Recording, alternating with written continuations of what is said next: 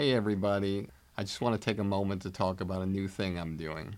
Over the years, many of you have reached out to me telling me how much you love the podcast, but also wish there were more personalized takeaways and more in-depth interactions with our guests to hear what they think about comedy. This is why I'm now launching my new digital academy, Blueprint for Success. With exclusive interviews and comedy philosophies of stars and industry veterans, personalized versions of the industry standard podcast, commercial-free, and one-on-one coaching time with me. Blueprint for Success will give you the powerful tools that will take you up the elevator beyond the competition and reach the highest possible levels to achieve your dreams. Whether it be stand-up, sketch, improv, acting, writing, producing, directing, hosting, radio podcasting, social media influencing, or even if you want a career behind the scenes as a manager or an agent. Now I'm here to help, personally. We'll go on an express train of comedy and entertainment like nobody else has before. You can find out more about Blueprint for Success and the comedy business on my website at barrykatz.com. Together, we'll take your career where you want it to go.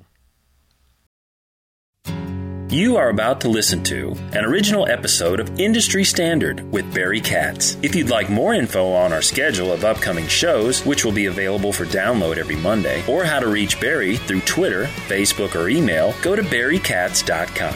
After you finish the podcast, please take a moment to subscribe to it, leave a comment, and rate it, even if you think it sucks.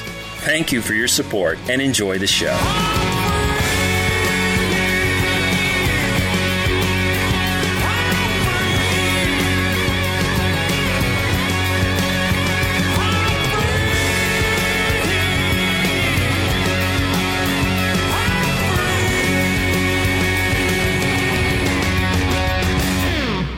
All right, welcome back to another episode of Industry Standard with me, Barry Katz. I am so pumped today. You have no idea why. I will explain to you why. Today, I am in Las Vegas, Nevada. I came here for a beautiful event, the Shaquille O'Neal Comedy All-Stars, which Bill Bellamy was hosting. It was a really special event at the Rio. And before I came here, I thought to myself, let me reach out to a guy who really, really means a lot to me and who's very special and who I really, really love dearly. A guy who is probably one of the greatest magicians of all time. And I'm talking about Lance Burton. And I reached out to Lance and immediately, and I'm so humbled by it, he said, yes, he would love to do it.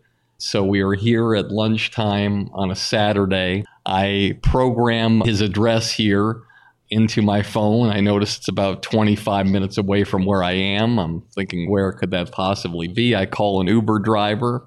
We come here, and I am not kidding you, ladies and gentlemen. We are driving up to a castle in the sky. I think Rhode Island could safely fit in this house. It's unbelievable. We are sitting in this beautiful family room with windows that look like they're 3 stories high, overlooking the mountains of Las Vegas.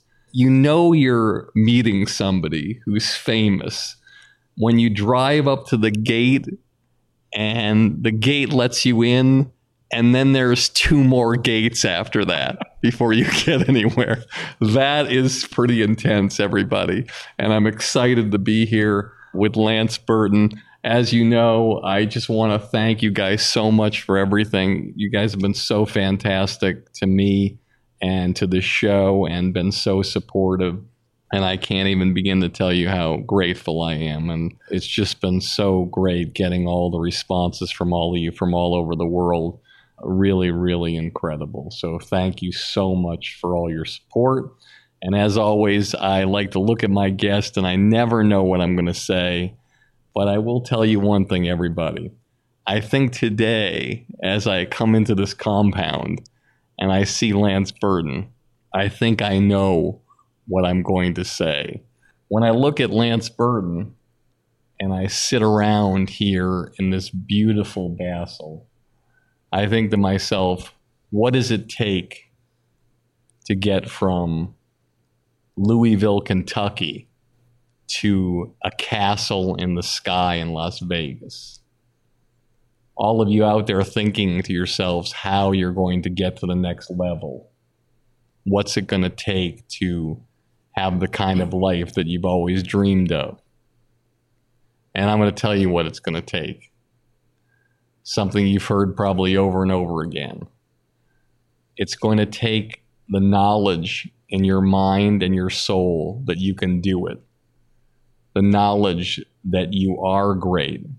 The knowledge that you can be one of the best, if not the best ever. The knowledge that it's okay to study footage of Houdini and Harry Blackstone Jr. and other great comedians from vaudeville all the way up to the 50s and 60s. There's nothing wrong with seeing the blueprint of how people were successful if you're in Louisville, Kentucky, and you have no access to anything else. It's okay to work harder than everybody else as a beginner and work really hard to get your first break, so that when you do get your first break and you get your first Tonight Show shot with Johnny Carson, where they only give you 5.5 to 6.5 minutes, and you do your rehearsal, you make sure that you do something that people talk about so much that Johnny comes down from his dressing room. Johnny rarely came down from his dressing room. But on that day, Johnny did come down. And when he saw the rehearsal of Lance Burton and what he'd worked hard for and probably put 10,000 hours into that first routine, he said to his producers, let's double the kid's time. Let's give him 12 minutes. And if you know anything about The Tonight Show, you know that no one got 12 minutes as a performer. If you're a comic, if you got 4.5 to 5.5 minutes or a magician, it was a miracle. But Lance Burton from The King was given 12 minutes.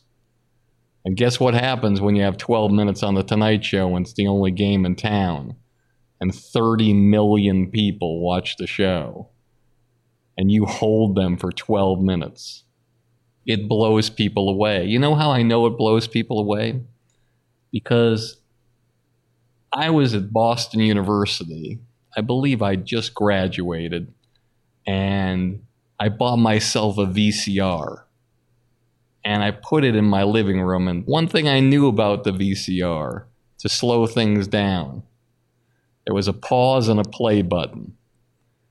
And this is how much my memory serves me and how I know that this performance was one of the greatest performances ever.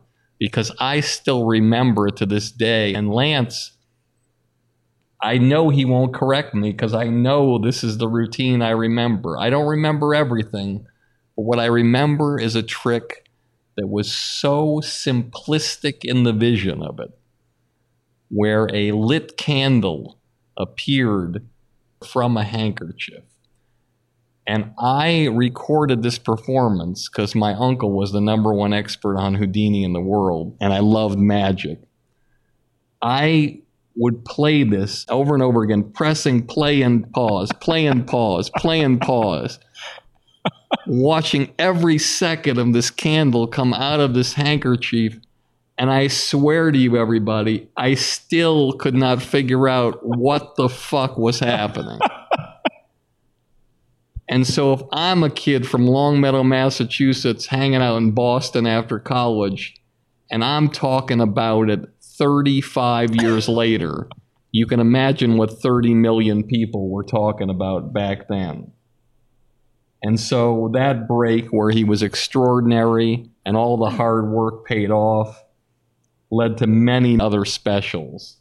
The first one being an NBC Hour special, which was one of the first of its kind, that just blew people away. So now, instead of doing 12 minutes, he's doing about 42 minutes and 30 seconds when you count the commercials. And what happens when you do your work in any line of work, you either do great work and they give you more work, or you do ordinary work and you don't get anything else or you get fired.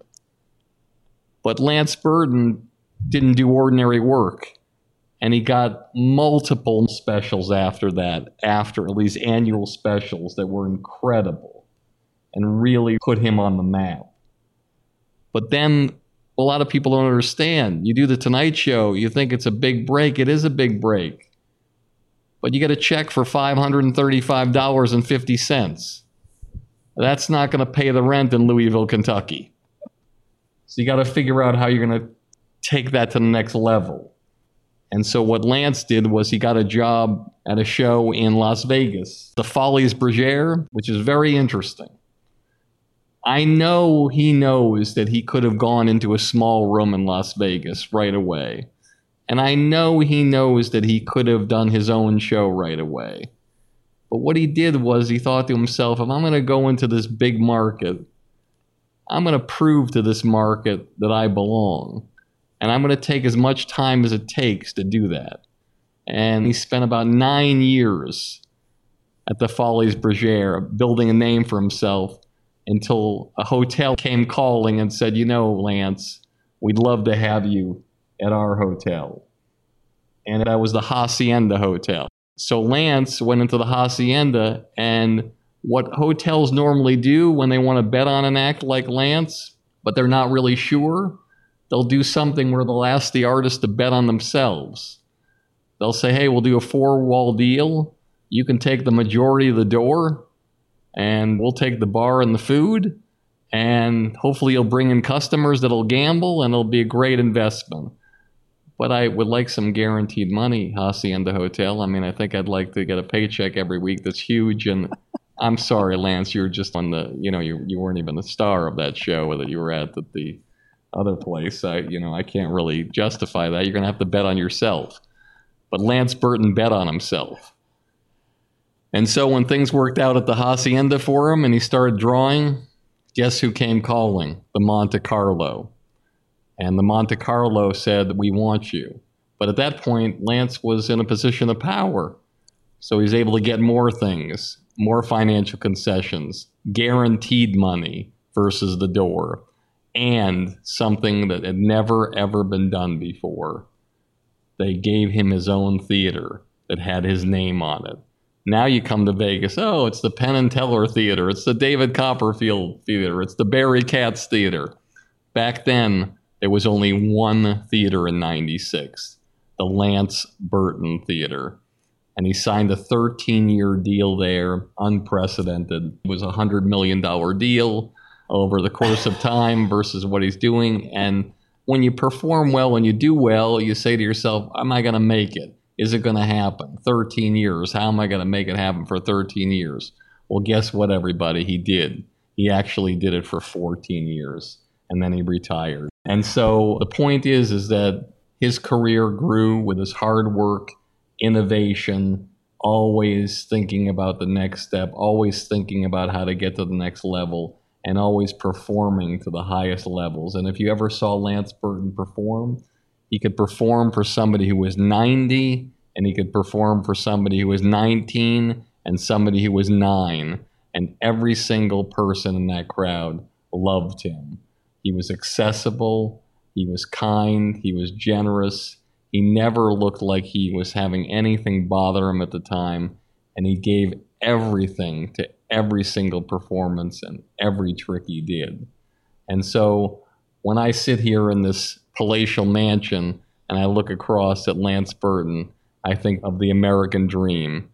And if you're out there anywhere, living in some obscure part of your country, and you have a dream to be something special, it's pretty evident that if you really commit to whatever you want to do and you work harder than anybody else, not just in your area, but anybody else in your country, and you do this work that's extraordinary, that people look at and they say, holy shit, that is unbelievable, like I did when I saw the candles trick on The Tonight Show. I guarantee you, whatever profession you're in, I think you'll have a great chance of having a castle on a hill and having the kind of career that Lance Burton has had. Here we go in 3, 2. We ain't one at a time in here. We're mass communicating. This show will have laughter. I got everybody pregnant with Barry Katz and semen. Infections caused by jacuzzi water. I'm not comfortable with the tone this is taking. Okay, here we go. Is there anything else I should know? You're on. What? Now I'm on the air! People on Twitter have been asking for Barry Katz to come back a lot. If you're undeniable, you will not be denied. If you want to be successful in show business, you get yourself a Jew white manager like Barry Katz. Here we go. You fucking firing me up, Katz. Being a manager is just turning no's into yeses. Undeniable. Creating holy shit moments. I love this man. Barry Katz. Back in the house. Let's do this. Before I get started, I want to talk to you about this amazing documentary that I worked on called I Killed JFK, which was unlike anything I'd ever done in my life. It's centered on a man who has been in prison for 30 years, who's the only person in history to have admitted to killing John F. Kennedy. And his story is unbelievably extraordinary. He started as a runner for the mob in Chicago when he was in his early 20s, and he was hired to drive 2 hitmen from that city around Dallas to help them get where they needed to go, and he ended up being the guy on the grassy knoll who took the fatal shot that killed John F. Kennedy. His story, the footage, the interviews, never been seen before. You can't find them anywhere except on this documentary. And I'm telling you, go to ikilljfk.com, look at the trailer, buy this documentary. It will blow you away. And in honor of everybody who does go and get a copy of this special, what I'm going to do is I'm going to choose one person randomly from that group of people, and I will invite them to a live podcast to be there in person with my guest, be able to meet them, ask any questions they want. And if they're not from this area, if they're out of the country or out of state, I will Skype them in, I will FaceTime you in, and it'll be something you'll be privy to before anybody else gets to hear the podcast. So go to ikilljfk.com, pick up this documentary. I guarantee you, never been seen before, and it will blow you away. Welcome back to another episode of Industry Standard with me, Barry Katz. I'm here with the fabulously talented, legendary magician, Lance Burton, who's also a director, a filmmaker, a writer, an actor. And after I wake him up, after this introduction, we'll have a great podcast. I think I lulled him to sleep on the cold open. I actually dozed off for a few minutes myself, but I came back out of it, and I'm here for you. So let's go for this introduction. It's long. It's exciting. I've covered a lot of it, but who cares? We're going for it. I always like to give the introduction that goes the whole distance of time for somebody. Lance Burton is widely considered by his peers to be the greatest stage magician of the past century. As magic historian Mike Cavaney has stated, take every magician in the world, line them up, and give them each 12 minutes. Lance wins. Born and raised aforementioned Louisville, Kentucky, Lance Burton burst onto the national stage on October 28, 1981 by making his first appearance on The Tonight Show with Johnny Carson. So impressed was Carson while watching the rehearsal that, as I said, he allowed him to do a 12-minute routine. Through the course of Burton's career, he was invited back for a total of 10 appearances while Johnny Carson was host, and another 10 while Jay Leno had his tenure. Over the years, Lance Burton has performed on a wide range of TV shows, racking up appearances on Letterman, Leno, The View, Ferguson, The World's Greatest Magic, Hollywood Squares, and even acted in guest starring roles in Knight Rider and Las Vegas. In 1996, Burton's first TV special, Lance Burton Master Magician, The Legend Begins, and yes, it did. It aired on NBC. This was quickly followed by a series of annual TV specials, which included Lance Burton Master Magician, The Encounter, Lance Burton Master Magician Top Secret, Lance Burton Master Magician On the Road, and Lance Burton Master Magician Young Magician Showcase. And he also hosted specials for the History Channel, including the one that I produced, Houdini Unlocking the Mystery. He's also hosted things for Discovery Channel, Animal Planet, The Family Channel, and many, many more. While successful on TV, Lance Burton's greatest accomplishments have been made in live performance. Working primarily in Las Vegas, he has performed an astounding 15,000 shows in his 30-year-plus career. His first job in Vegas was a feature act in the Folies Bergère at the Tropicana Hotel, a job he held for 9 years. And in 1991, he opened his own show, Lance Burton, World Champion Magician, at the Hacienda Hotel, which ran for 5 years. But in 1996 was his crowning moment when the Monte Carlo Hotel gave him his own show, and he opened Lance Burton, Master Magician, at the brand new Monte Carlo Hotel at the time, in his own theater, the Lance Burton Theater. This was the first time any entertainer in the history of Las Vegas had a theater built and named for him. The contract at the Monte Carlo was for an unprecedented 13 years, the longest contract ever given to a live performer, ever. Lance stayed at the Monte Carlo for a total of 14 years, performing over 5,000 shows for over 5 million people, grossing over $200 million. His last performance there was September 4th, 2010, a sad day for magic in Las Vegas. Throughout his career, Lance Burton has received numerous awards and accolades from his peers. In 1980, he was the first magician to be awarded the gold medal from the International Brotherhood of Magicians.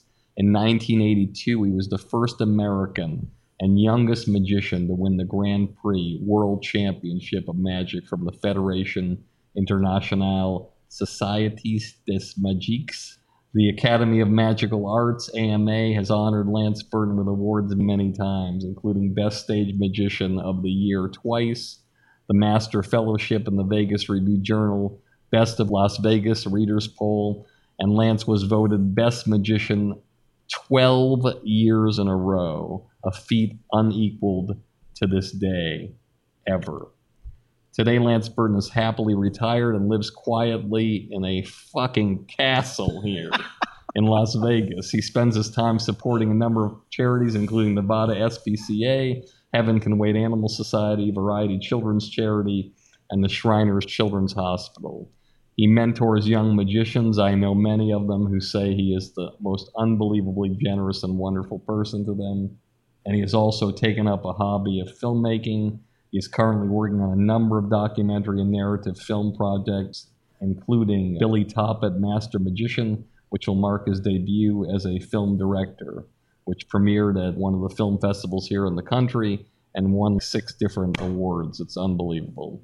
He also worked on the film Oz the Great and Powerful as a magical advisor, and he taught magic to James Franco, who he now considers to be his #1 student. Ladies and gentlemen, please welcome my friend and a legend, one of the most unbelievable magician and one of the most extraordinary men I know, Lance Burton. Wow, what an intro. And for those of you who aren't familiar with the terminology, when they say legend, that's code for old guy. Let me tell you something, okay? If I lived in this house and I invited a girl over, if I couldn't get in the action, I might as well just hang up my junk and retire. It's all over for me. Well, I built this house. I'll tell you the story behind this house. This land was owned by a friend of mine. Well, first of all, as you said, I'm from Louisville, Kentucky, and I spent a lot of time on my grandfather's farm when I was a kid. So at heart, I'm a country boy. So I like living out in the country, in the rural section. So where I was living in Las Vegas on the east side of town for many years, that was out in the sticks. There were people that had horses out there, and it was open desert. But as Las Vegas grew and grew and grew, the city sort of grew around me. Well, about 2001, a friend of mine owned this land, and it was way out in the desert. And he said, "Hey, I want to sell this land. Why don't you take a look at it?" And I came out here, and it was 10 acres, and it was like a little hill. And I was thinking, oh, my God, this is the most beautiful site in Nevada, because back behind me is all owned by the BLM, Bureau of Land Management. That's all government land back there. So it's like a wilderness area. And then on the other side, we can see downtown Las Vegas and the north end of the Strip. And I just saw this site, and this is gorgeous, and it's out away from the town. You know, I mean, it's out. Now I'm back out living in the country. So I bought the land from him and built this house. How long did it take you from cradle to grave, from your first meeting with an architect until you moved in? It was a long process. It was like 5 or 6 years. 6 years. Yeah, because I think I've been in this house now 10 years, so it was like 2006, I think. How much time did the builders tell you it was going to take? Well, we didn't really have an estimate, but I didn't think it was going to take that long. But for the longest time, there's nothing happening. It's just they dig a hole, and then you don't really see anything happening because they're bringing pipes and electrical things up, digging. It's a lot of digging the first couple of years. So what's your favorite thing about the house 10 years later right now that you love, and what's the thing that you walk around you say, what was I thinking? I love the view, the mountains, especially in the winter when they get a little snow on the mountaintops. It's just gorgeous, and you can see the city, especially at night. You can see the lights of Las Vegas. The one thing though is there is a lot of electronic, automatic. You can open the gates automatically and the TVs and everything. So, but if that goes down, then you're screwed. We had last week the power went out, I guess, in the whole neighborhood for a little while. I couldn't do anything. You couldn't turn the TV. You couldn't leave. That part's crazy. It's just so good to see you so happy and so fulfilled. I want to ask you something, because I talked a lot about my cold open, how you get to the next level and how things happen as an artist. And I'd actually like you to explain how it's possible that you go and you work so hard to get that first Tonight Show appearance where you've been working on that 12 minutes forever. Oh, yeah. Just like a musical artist is working on the first album. But for you, you're just working on that first 12 minutes that just is going to kill, but you don't really have anything else. Yeah, you have card tricks, but you don't want to roll out with card tricks because your peers, they'll look at you like, okay, the guy did a $5 trick from a magic shop. Was there a strategic thing for you in going into the Folies Bergère as a guest set? I imagine for a shorter set on that to a long-term plan. Sure, yeah. When I first moved out west in '81 and did my first Tonight Show, the act that I was doing, the birds, the cards, the candles, the floating ball, I mean, that was my act. And that's what I had spent my youth, my teenage years working on. And I did a lot of shows. My friend Matt King and I had a summer job when I was like a senior in high school or going to college. In Louisville. And in a little place about 150 miles from Louisville and called Tombstone Junction. It was that was the name of the park. It was a little theme park. It's one of these like Western towns. They had a sheriff and deputies, and they had bank robbers that would come in 3 times a day to rob the bank, and they would have a shootout. And they had an outdoor stage where they had country music. And it was down at Cumberland Falls, Kentucky, and in the middle of a national forest. And they had a little snack place called the Red Garter Saloon, where you could get hamburgers, fries, Coca-Cola, potato chips. People would come in there, and they'd get their lunch, and they'd sit down. And we would do a magic show. So we were doing 3 shows a day, 7 days a week, all summer long. So that's 21 shows a week.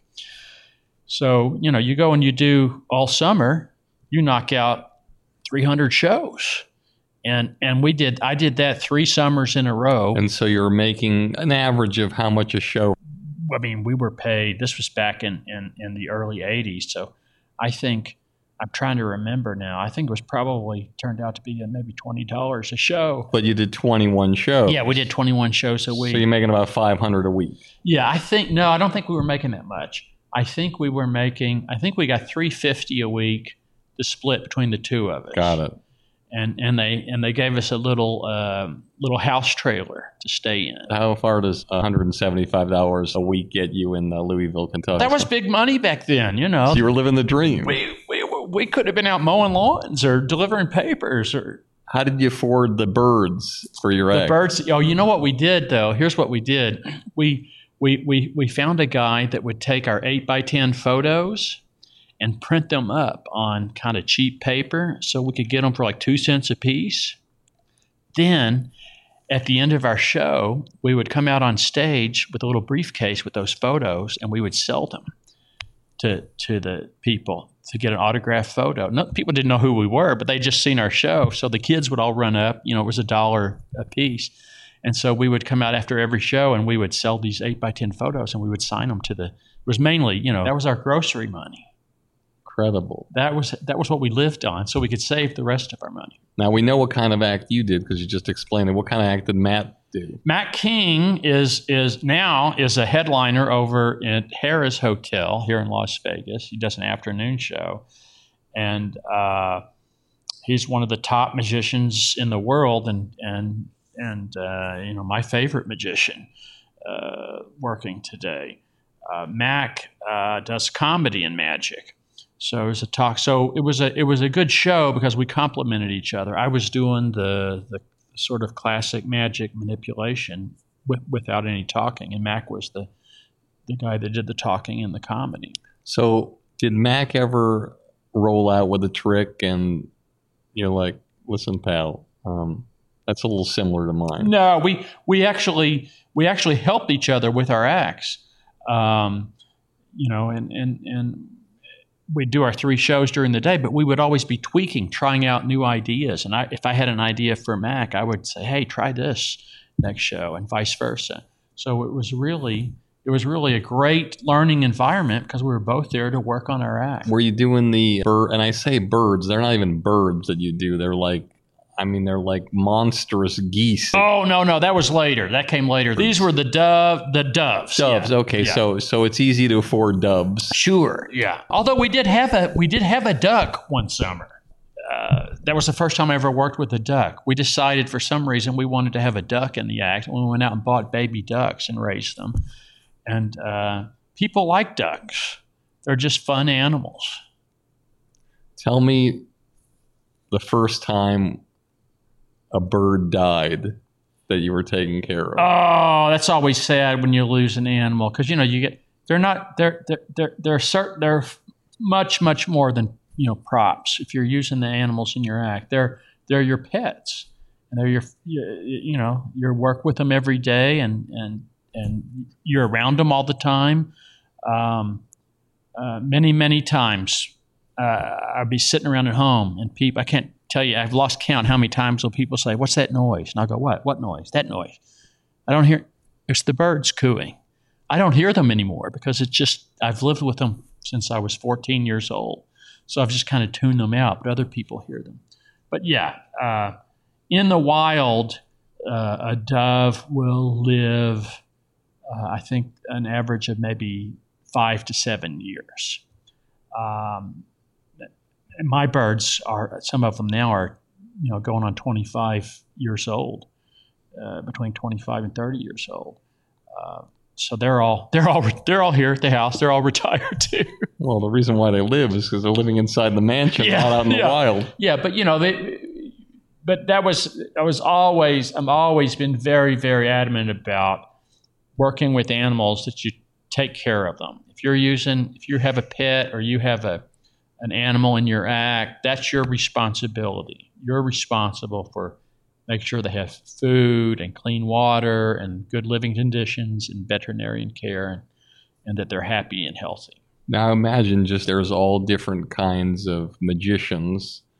There's all different kinds of people with all different kinds of character.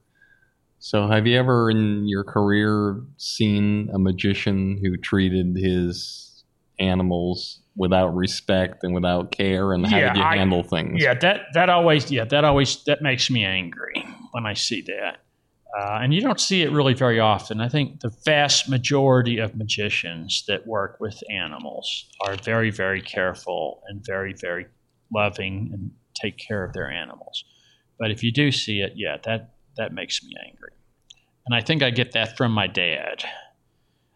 My dad was a great guy and very mellow, but there's only two things that would make him mad. And if you got mad, watch out, because you didn't want to be on the receiving end. He didn't like seeing animals mistreated, and he didn't like seeing children mistreated. Those were the two things that would piss him off. And I'm exactly the same. So I want to just go back to this thing here. So you're working on this act. You got this 12-minute act. You're perfecting it. And so when you finally do the Tonight Show, right, you're ready. Yeah. And we all know what happened. It was amazing. But then you decide to go into the Folies Bergère. I'm sure that you were probably offered something bigger than that. No, the Follies was the perfect offer, and that's what I was waiting for. And here's what I'll tell you that I always tell young magicians, because they always want to come up and say, how do you get on TV? How do you get your own show? How do you do that? How do you do that? And I always say, okay, slow down. First of all, when I think back on my career, my life, when I walked out on stage at the Tonight Show, Johnny Carson, and did my act on television for the first time, I had done that act 1,000 times in front of a live audience. I had done approximately 1,000 performances of that act in front of strangers. So when I walked out on the Tonight Show, the act was there. It was polished, and it was a good, solid, professional act. And this is what I tell the young magicians. I said, that's what your first goal is. Put your act together and make it good, make it creative, work on it all the time, and work on doing 1,000 performances. You got to get that out of the way first. You got to get that under your belt. 1,000 shows. That's your first goal. And that's what I did.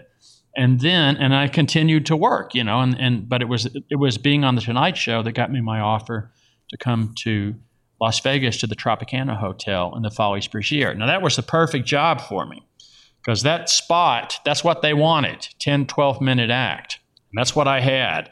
So I knew I could come to Vegas and I could open my show. Now, once I got to Vegas, and it also gave me financial stability. I had a gig, and I could pay my rent, and I could settle in. I could work on a big stage, and I could work on other material. Because I looked up and down the Strip, there was Siegfried and Roy. They had just opened their own show at the Frontier Hotel, and they had other headlining magicians that would come in to Las Vegas. Doug Henning was at the Hilton Hotel and at the Bally's Hotel once or twice a year. So that was my next goal. I said, okay, I'm in Vegas and I've got a gig. That's great. Now I want to make the jump from being a review show act to doing my own show, because I had some things in my head that I felt I could apply to that. How do you figure out how you're going to build the hour? What's the process for you to where you feel you're ready? One trick at a time, one number at a time, one joke at a time, one magic trick at a time. So you'd have your 12-minute act, then you'd create a new piece. Let's say it's 3 minutes long. My next piece of material that I developed was the sword fight, which I used after that to close my show with for many, many, many years, all the rest of my career. And that was a routine where I had a sword, and I would get a guy up from the audience and have him select a card, and I would throw the cards in the air and stab it, and that was his card. Then the evil sword fighting guy with the mask, and he's right over there by the fireplace now. The evil sword fighting guy would come out on stage, and we would have this whole duel, and it would look like he got the best of me and killed me, but then I disappeared. And then the sword fighting guy spun around to look where I went, and then he would take off the mask, and it's me inside the sword fighting outfit. So it was a good solid ending to the act. So that was the second routine that I put together while I was in Vegas. And that took 2 years. That took 2 or 3 years of really hard work to put that 3.5 minutes together. Did you, obviously when you put together your first 12 minutes, You didn't have a consultant. Right. You didn't have anybody helping you. It was just you. You Right. bounced things off of Mac King. Yeah. But you didn't have anybody. When you were out here, you made money. And the sword fighting routine, did you hire a consultant? I had other friends that helped, that gave me ideas and stuff. And I worked with my friend Johnny Thompson, the great Thompsoni, that we worked together on the sword fight. And Johnny's older than me and has more experience and was very, very helpful and very instrumental. And Johnny and I had a very long relationship working on material. And he helped me with a lot of the material in my show and in the TV specials. That's the other advantage is being out west, being able to have access to people like Johnny Thompson that are going to help you with your stuff. Explain to our audience how a magic consultant gets taken care of. In other words, if it's Elton John and Bernie Taupin, they write a song together they share 50% of the royalties of the publishing, not the actual singing. That's something different. But when a consultant does something, is it a situation where they make a flat fee and that's it and they're done, or do they make something in perpetuity? Well, it can kind of be all of the above. For instance, Johnny Thompson. Johnny is still, I just saw him the other day, is still working. He's 82 years old. He doesn't perform anymore, but he consults. He works with Penn and Teller on an ongoing basis now. At least once a week, he goes over and they have rehearsals and he helps them with their material. And for many years, he was kind of my on-staff guy. So in other words, when you do a deal with a hotel, you build a budget in and there's a salary for the magic consultant. Right. So I paid him, for many years, I paid him as my consultant. And he would come in once a week and watch the show and work with me on new things. And he does that, as I say now, for Penn and Teller, but he's worked in the past for Siegfried and Roy. He's worked for Chris Angel. He does kind of one-off things where guys are working on a trick or a show, and they'll bring him in for 2 or 3 weeks just to work on a specific project. Now, you know how there's certain comedy writers, and they'll write an amazing joke for, let's say, Chris Rock is doing the Academy Awards. A writer comes in, writes a joke, and he'll be like, God, this is such a great joke, but it's not my tone. I can't use that one. And then that writer might work for another comedian, and he presents that joke to them, and they love it. Was there ever a situation where your magic consultant presented an idea for you that he thought would be great for you, and you were like, that's just really not my lane? And then he presented it to another magician, and it became a huge part of their act. I suppose that's possible. Nothing pops to the front of my mind regarding that scenario.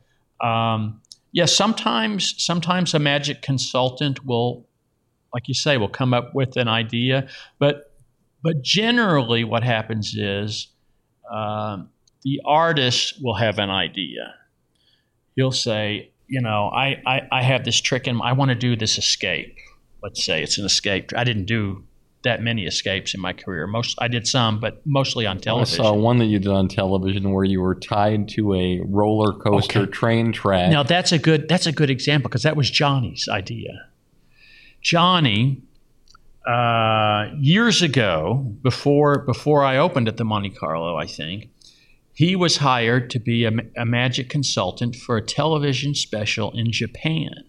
They had a female escape artist who was from Las Vegas. They flew her to Japan, and they shot a whole hour TV special of her doing escapes. And a lot of it was at this amusement park because that was one of their sponsors, I think, for the TV show. So they did a lot of location shooting in the amusement park. So Johnny came up with this thing where she was chained in front of a roller coaster tracks and had to escape before the coaster ran over. And Johnny came back and he had a videotape and he showed me the show. And I saw this roller coaster escape and I was like, oh, that's crazy, Johnny. And then a few years later, I would when I started doing my TV specials, Johnny was working with me on the special. And every year Johnny would say, Lance, you know what you ought to do? You ought to do my roller coaster escape. And I would say, no, I don't think so, John. But then after about 3 or 4 years, he talked me into it. So that actually came from Johnny. Hey everybody, let me remind you one more time about my new Blueprint for Success. It's a project I've spent months and months working on just to help you jumpstart your comedy career and beat the competition. Whether you want to do stand-up, sketch, improv, acting, writing, producing, directing, radio, social media influencing, or even if you want a career behind the scenes as a manager or agent, Blueprint for Success will give you all the tools you need to take your career to the highest levels. With exclusive interviews, my top 50 commercial-free episodes from Industry Standard, one-on-one coaching with me, and unprecedented access into my knowledge and experience from over 40 years in this crazy business. I guarantee you that with Blueprint for Success, you'll become the creator you've always dreamed of becoming. No one's asking me to do this. I want to do it because I want to help you become truly undeniable. So just go to barrykatz.com, click on Blueprint for Success, and start your incredible journey today. I truly can't wait to work with you to help you change the trajectory of your comedy career forever. One of the things I want to ask you, you mentioned you 1,000 hours that you need to put in. And these days, recently, for instance, a magician that I know did the Ellen show. Yeah.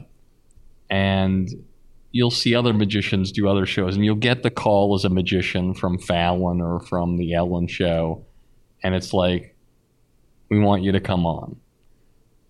And a lot of the magicians have done a lot of their best stuff, so then they kill themselves with a magic consultant. They only have like a week to put something together. They try it out for their friends. They can't possibly do it 1,000 times. Yeah, sure. And you'll see them in the dressing room, and they'll be going over the trick over and over and over again. Sure. Whether it involves electronics or whatever it is. And sometimes I'm privy to those situations, and I think to myself, please stop trying that out.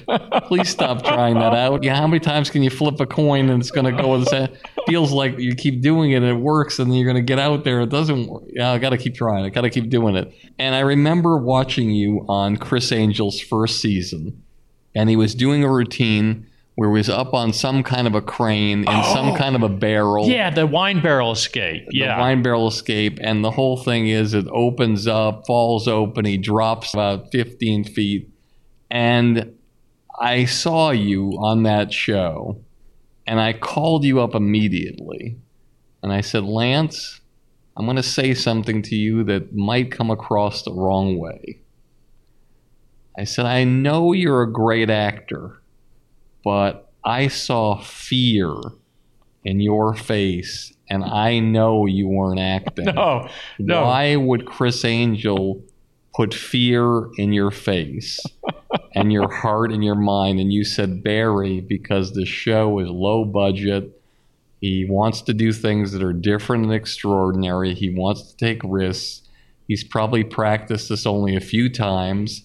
And I'm watching this, and I know in my mind that he could die. Oh, yeah. Well, first of all, he wasn't 15 feet off the ground. He was like 70 or 80 feet off the ground. He was higher than you want to fall. I mean, it would have been, if you fell from that height, there's no question you would be dead.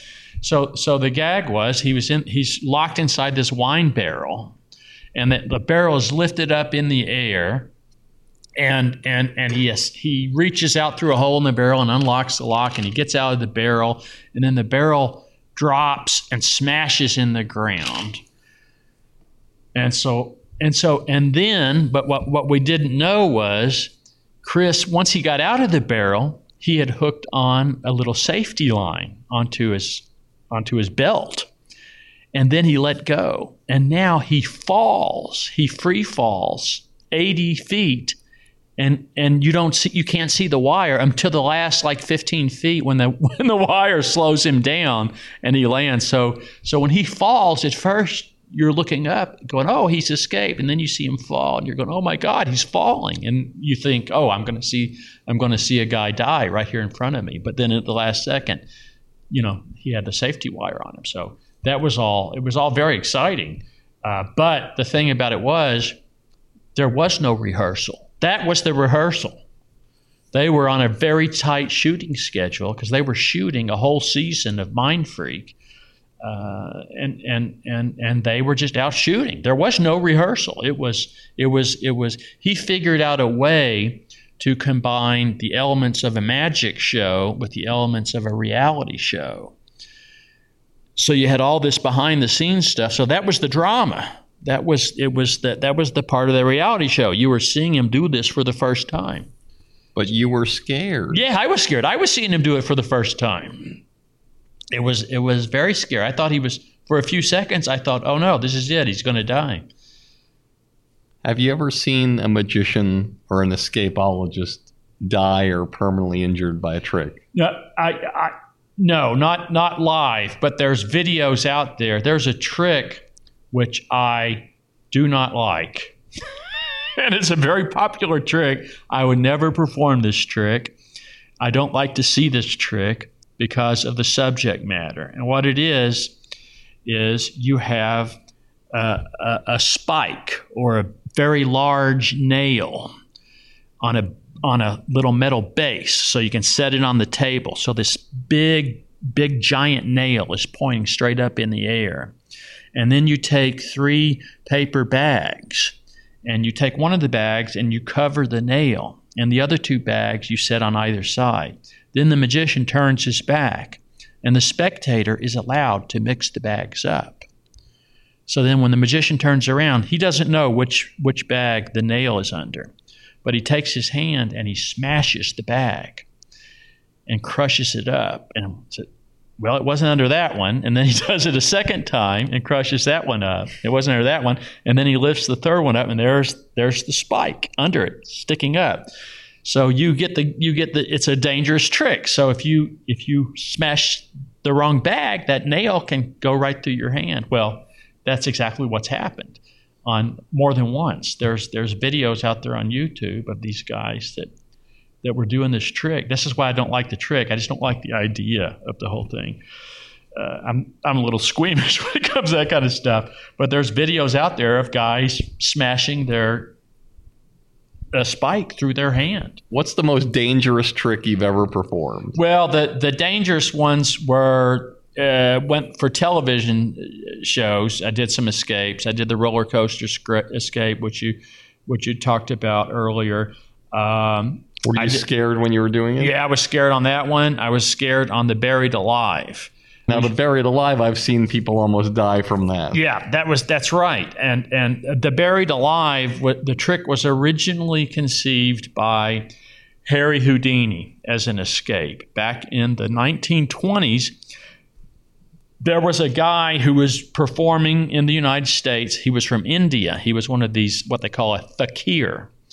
One of these guys that sits in a lotus position and can, control his heartbeat. Well, anyway, his big act was he was put in a coffin, and then they would dump mounds of earth on top of him, and he was buried alive. And they left him there for 45 minutes, and the idea was there's only 2 minutes of air in the coffin, but because he's able to meditate and control his heartbeat, he's going to stay in there for half an hour or 40 minutes. Well, Houdini saw this, and he thought, this guy's not really meditating. He's just, staying still and controlling his breathing. So Houdini decided he was going to get in on this. And so he had a coffin, and they put it in a swimming pool underwater. He stayed in for like an hour and 15 minutes. So the next thing Houdini thinks, he gets a lot of publicity on this. So the next thing he thinks is, oh, this was a good idea. I'm going to do this as an escape. And he had a poster made of the escape. He was going to use this in his 1927 tour. And the idea was the coffin was going to be brought out on stage and was going to be put inside of a giant glass box, and then tons of sand dumped. And now he's going to escape from the coffin and have to dig his way out live on stage. And he actually rehearsed the trick, and they actually found evidence that he actually performed it for a week because there was advertisements that they recently discovered. They just don't know what city it was in. But anyway, he died in 1926, so he never actually got to perform him. But since that time, there have been a number of magicians who've performed the Buried Alive. But I did it on television special back in the mid-'90s, and we shot it out at the Valley of Fire, not far from Las Vegas, out in the desert.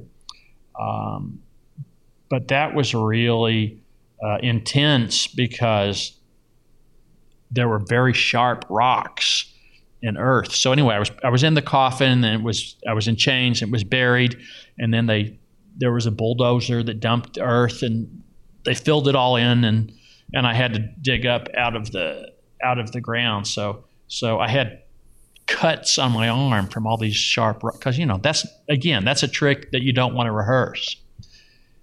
If you're going to do it, you should just roll the cameras, because you don't want to have to rehearse it and then do it. But that was pretty intense. I did the upside down straitjacket escape on a TV special, and I was in a straitjacket in a tank of water, and that was intense, being underwater. Were you upside down? No, I was right side up, but it was a very small tank. It was very constricting. But just the whole idea of being underwater and having to hold your breath while an audience is watching you, it's a very surreal feeling. Houdini, one of the taglines that people say, the historians, the way he drew audiences was they came to see him die. Yeah, yeah. And back then there was no social media. There was nothing. He would have to come to the town a week earlier, hanging by the crane with a straitjacket or a box going into the river. And that's how he would say, "Hey, I'm performing over there." He was at the box office. He was the Kardashians of his time. He was the Donald Trump of his time. He was the P.T. Barnum before P.T. Barnum was around. Incredible. Let's go way, way back.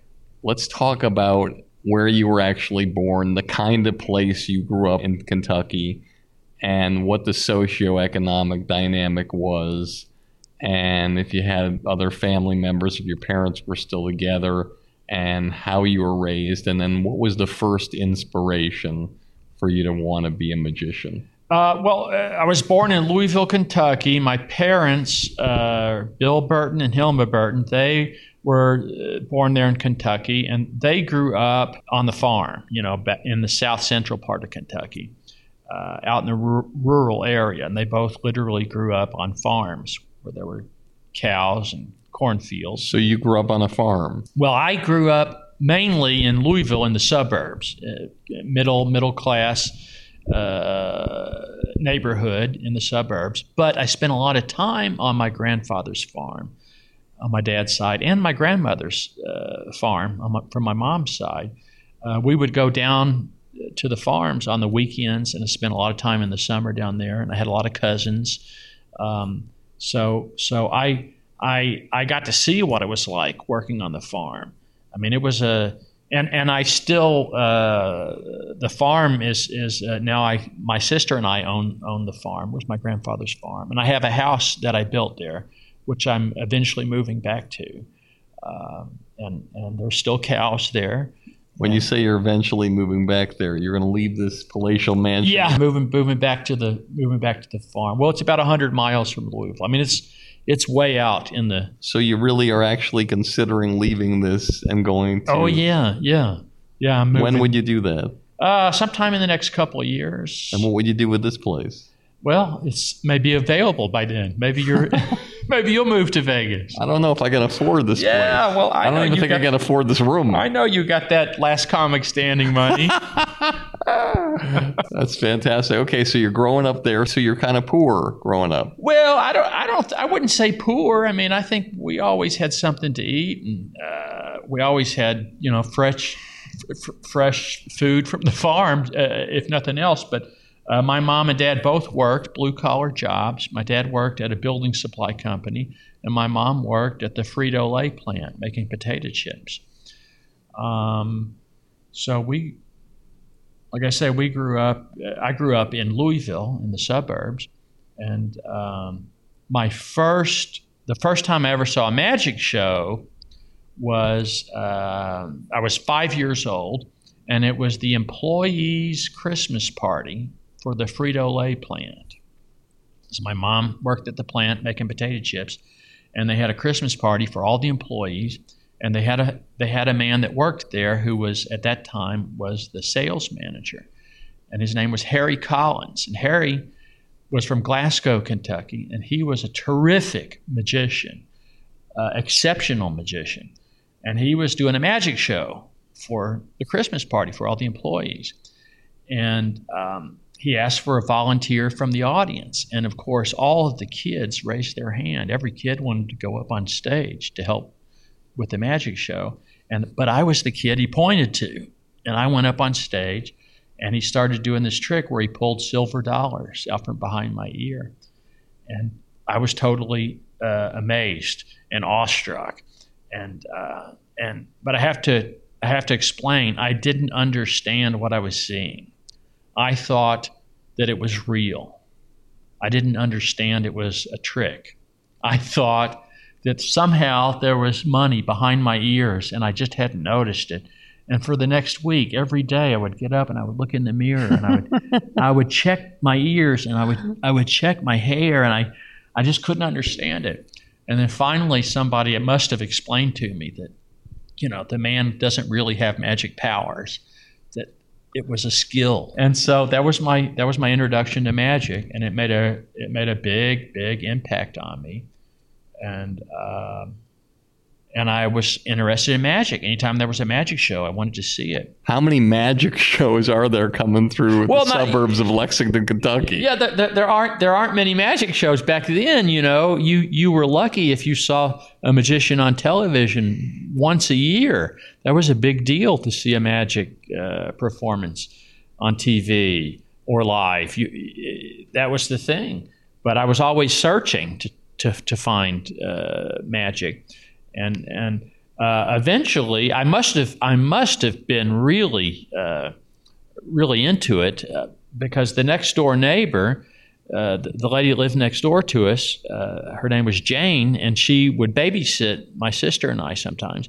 We called her Aunt Jane, and she noticed that I was really interested in magic. And one day, she came over to the house, and she had in her hands a book. And the name of the book was Magic Made Easy. And the book had belonged to one of her kids who were now grown. But she must have noticed how interested I was with magic because she found this book at home. And she brought it over and gave it to me. And now a whole new world opened up to me because up until that point, I didn't know anything. How do you learn magic?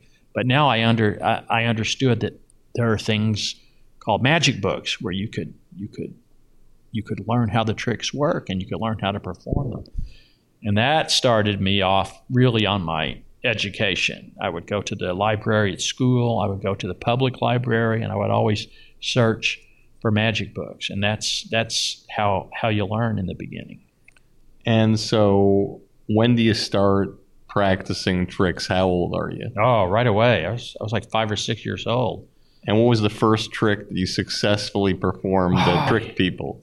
Oh boy, that's a good question. When I was like maybe 7 or 8, I think I got a magic set for Christmas.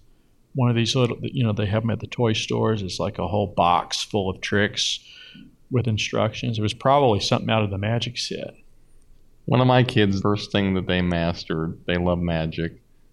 One of my sons does the trick where you have the blue mat and you have a quarter on each thing, and you have a card and you keep going, and by the end you have 4 quarters underneath. Under the one card? Yeah. Yeah. So that's the first thing he really mastered. Yeah, great.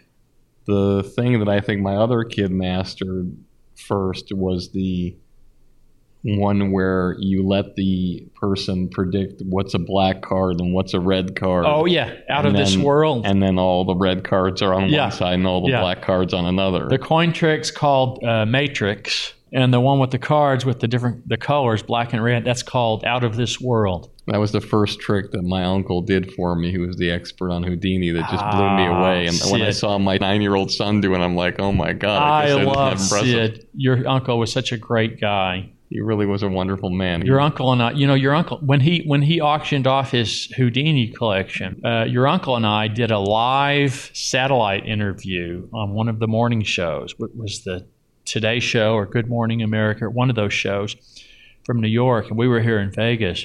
And so I sort of had to translate for Sid because he was a little hard of hearing, and he was like 90. Yeah, he was an elderly man, and we both had little IFBs, in our ears. Yeah, these are the things in your ear where somebody talks to you from the producers, something of that nature. So I think the lady interviewing us was Ann Curry, and so we couldn't see her. Of course, we're just looking at a camera. They had a cameraman there in front of us. But she could see us. She was in New York.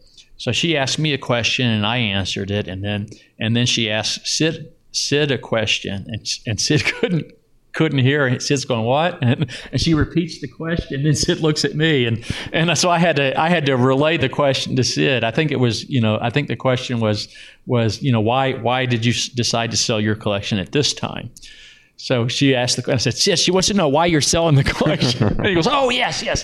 And then he gave his answer. So it was just a really great moment with Sid and I because I felt very protective of him. Your uncle was such a sweet man. I appreciate it. My uncle always used to tell me these stories that you would believe were him. Just always fool me. There was a comedian named Kenny Rogerson, and he had this great routine where he'd say, I had a horrible day today. It's just, my girlfriend was killed. I go down to the morgue to identify the body. They pull out the drawer. She pops up. Happy birthday, Kenny. I just said to myself, I can't believe I fell for this again.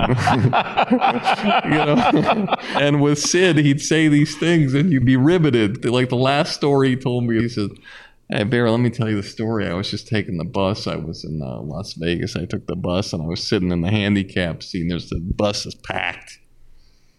And this gorgeous, gorgeous showgirl comes on the bus. She's in high heels. She's wearing this little tiny dress all the way up. So beautiful.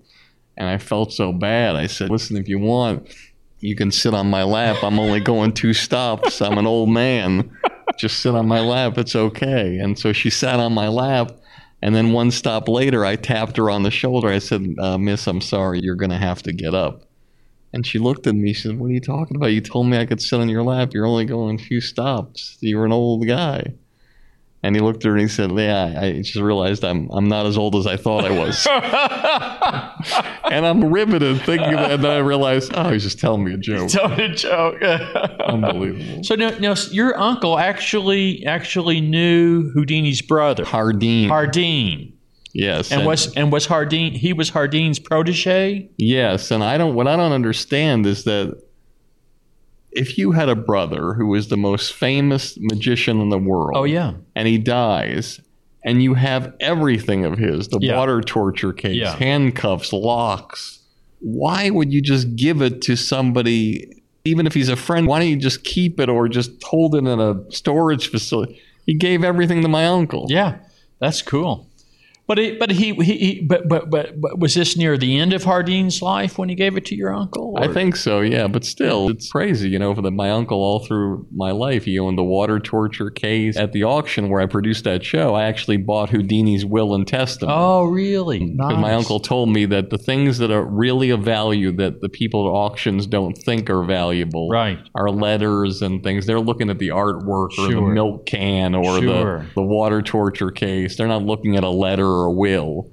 And so I remember I got that and I bid for it and got it, and I got one of Houdini's original handcuffs that he made for himself, the silver ones. There's only 3 of them. I got one of those.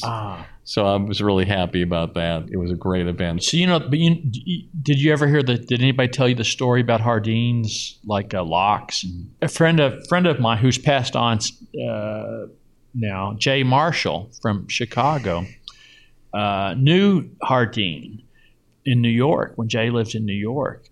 And he said that when Hardin was hard up for money, he would go down to this particular hardware store in New York, and he would just buy, a bucket full of locks and keys and things. And then he would go out and sell it, telling people it was Houdini's. So whenever people have locks or keys or something and they say it was Houdini's, you're always a little suspect because apparently Hardin, that's how he got, when he was hard up for money, that's how he got extra money. He would buy this stuff, like basically from the junk store, and then tell people that it belonged to his brother. So you're doing these tricks as at 5 and 6 and 7. Sure. And then that's how you built up to getting where you were to do the shows when you were a teenager. Yeah. So then when I was like 10 or 12, it was actually Harry Collins, the first magician I ever saw. He took notice of my interest in magic because my mom would go to Harry at work at Frito-Lay, and she said, "Hey, my son Lance, he really loves this magic stuff, and for his birthday, he says he wants magic, and I don't know what to get him." And Harry would say, "Oh, don't worry, I'll show you." And he would find really great books on magic, or, steered my education in the right direction. And then at Harry's suggestion, he said, when I was about 10 or 12, he said, you should start performing at birthday parties. And I was like, really? Yeah, you could, back then, you could get $5 or $10 to do a show for a kid's birthday party. And, you could go out Saturday and mow, a kid at that time, your only job opportunity was mowing lawns. You could go mow a lawn and take you an hour. You might get paid, $2 or $3 or $5. So it was a lot more fun to go out and do a magic show at a children's birthday party. I mowed lawns. Yeah, we all mowed lawns. You should have taken a magic. I know. I'd have a house like this. So skipping forward, we know you did the shows. I don't know why, but I just am fascinated by this. Getting the call for your first break for The Tonight Show. Oh, yeah. Could you explain how they found you? Take us through the process of preparing for it, and take us through the day of the rehearsal and right before the curtain opens when you're introduced, doing the show. And then Johnny goes, okay, and then walking out. Take me through that whole thing. So first of all, when I was back, so let's see how to start this off. So there was a series of events that led me to the stage of The Tonight Show. So in it started a year before. In 1980, the International Brotherhood of Magicians, at their annual convention, they instituted this gold medal competition. And what they wanted to do is they wanted to put on a competition, magic competition, and they wanted to make it a prestigious event and make it an international competition. So they created this award called the Gold Medal Competition. It was actually a gold medal on a ribbon like you get at the Olympics. And they had the first competition in 1980, and I went and competed. I was 20 years old, and I won the gold medal. So that was a big honor. And how many magicians were there? There's probably over 1,000 magicians at the convention, but competing, I'm not sure. Probably maybe 30 or 40, or they had several days of competition. So I don't. And when you went in, though, did you go in saying, I'm going to win this competition? No, I just went in saying I'm going to compete. So you had no idea how good you were. Well, but the thing I had on my side was Mac and I were working at Tombstone Junction. So we were doing 2 shows a day, 7 days a week. So when I took off for a couple days to go to this competition, the act was tight. I'd been doing it twice a day. So anyway, I win the competition, and the next year they invite me back to the convention as a paid performer, and they held the second gold medal competition, and they brought me on, I think, to open the thing or close the thing. I can't remember, but here was the guy that won the gold medal last year, and I did my act. Well, at that performance was a guy named Bill Larson. Bill and his brother Milt formed the Magic Castle out in Hollywood, California. And Bill saw me at that show, and he contacted me a couple weeks later and hired me to come out to Los Angeles. Bill and Milt did these shows, and they still do. Bill passed on several years ago. Milt is still doing these shows in L.A. It's called the It's Magic Show, and it's an annual event that's been going on for like 60 years now. And they bring magicians in from all over the world, some of the top acts from around the world, and they do this big show in a theater in L.A. So they hire me to come out to L.A. to do the It's Magic Show. Well, each year they try to get one of the acts on The Tonight Show to help promote this 2-week run at the theater. So the star of the show in 1981 was a magician from Peru named Ricciardi, terrific illusionist. And by all rights, he should have been the guy that got on The Tonight Show. So they called up The Tonight Show, and they said, we want to get one of our acts, if we can, on the show so we can promote the It's Magic Show. And the star this year is the great Peruvian illusionist Ricciardi. And The Tonight Show, the producer of The Tonight Show said, we just had Doug Henning on last week doing illusions. What else do you have? And then Milt says to them, well, we also have this kid from Kentucky who just won this gold medal, this international award, and he does a sleight of hand act with cards and birds and candles. And the producer at The Tonight Show says, okay, we'll take him. Was that Jim McCauley? It was Jim McCauley. Legendary producer of The Tonight Show. So Jim, I get to L.A., and Jim comes to see the preview show. We were doing a couple of nights of previews before we opened. So we opened, the opening night of It's Magic was October 28th, which was the same day as my Tonight Show appearance. So Jim comes to see preview night, which was October 27th. And now I go out on stage. Now, no one in L.A. had seen me. None of the magicians had seen my act. So I went out on stage, and I did my act, and got a real good reaction because it was the first time the Los Angeles magicians, and there were quite a few there at the preview night, had seen me, and I got a real good reaction. And then Jim McCauley came backstage after the show, and I met him.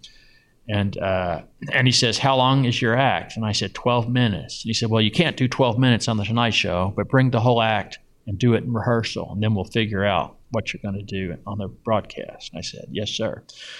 So the next day, I go over to the Tonight Show, and a friend of mine went with me, Don Keller, a magician there in L.A. that I had met. And he was, went along just to help me carry stuff in and be there. And then I had to do this night show. And then I had to run down to the theater to do the opening night. So we get to the Tonight Show and we do the rehearsal. And there's nobody there for the rehearsal. The band, I was using recorded music because I didn't have charts. So the band was watching the rehearsal. So they were kind of applauding and reacting. So it was almost like doing a show. So I do the rehearsal. And then after the rehearsal is over, I'm standing there on stage. I'm talking to Kevin, the stage manager at the Tonight Show. And out of the corner of my eye, I see a hand coming towards me. So I instinctively just reach out to shake the hand. And I shake the hand, and I look up, and there's Johnny Carson on the end of the hand. And Johnny was very nice and was very complimentary, and we spoke just for maybe 60 seconds. And then he left, and I was 21 years old, but I did have the presence of mind to ask him if we could have a photograph made that day. And he said, yes, that we'll do that after the show. And I went, oh, that'd be great. So I did have the presence of mind to ask him about that. And so then about 5 minutes later, Jim McCauley comes over and he says, Johnny was watching the rehearsal and Johnny loved the act. And he said, let the kid do the whole 12 minutes.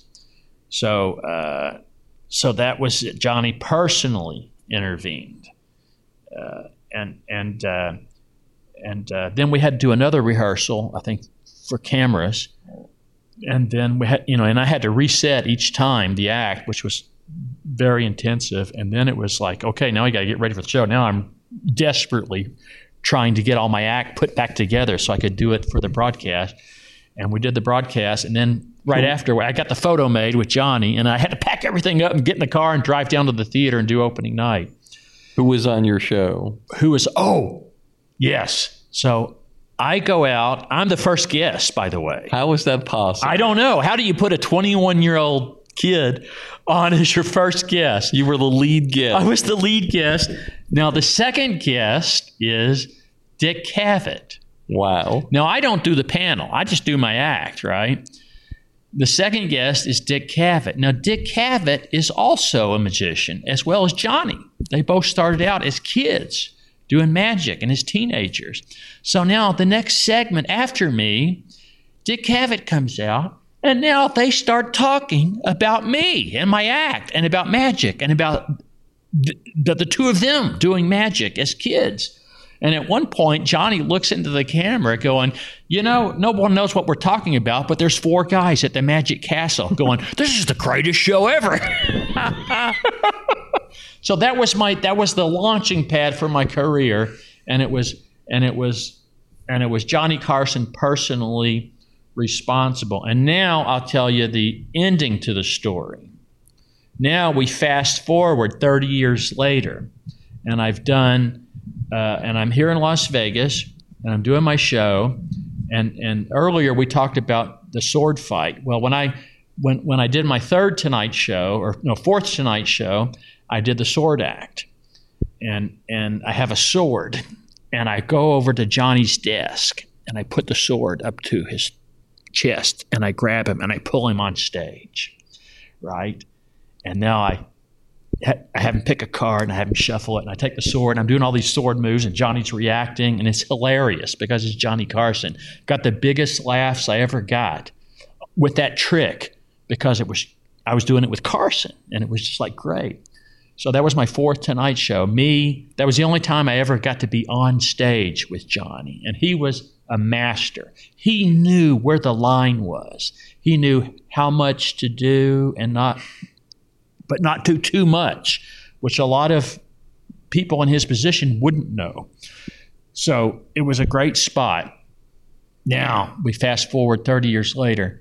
I come home from work one night, and I turn on the news, so it's like 1 a.m, and I'm eating my supper, and I'm sitting in bed, and I'm looking at the TV, and the news comes over: Johnny Carson has died.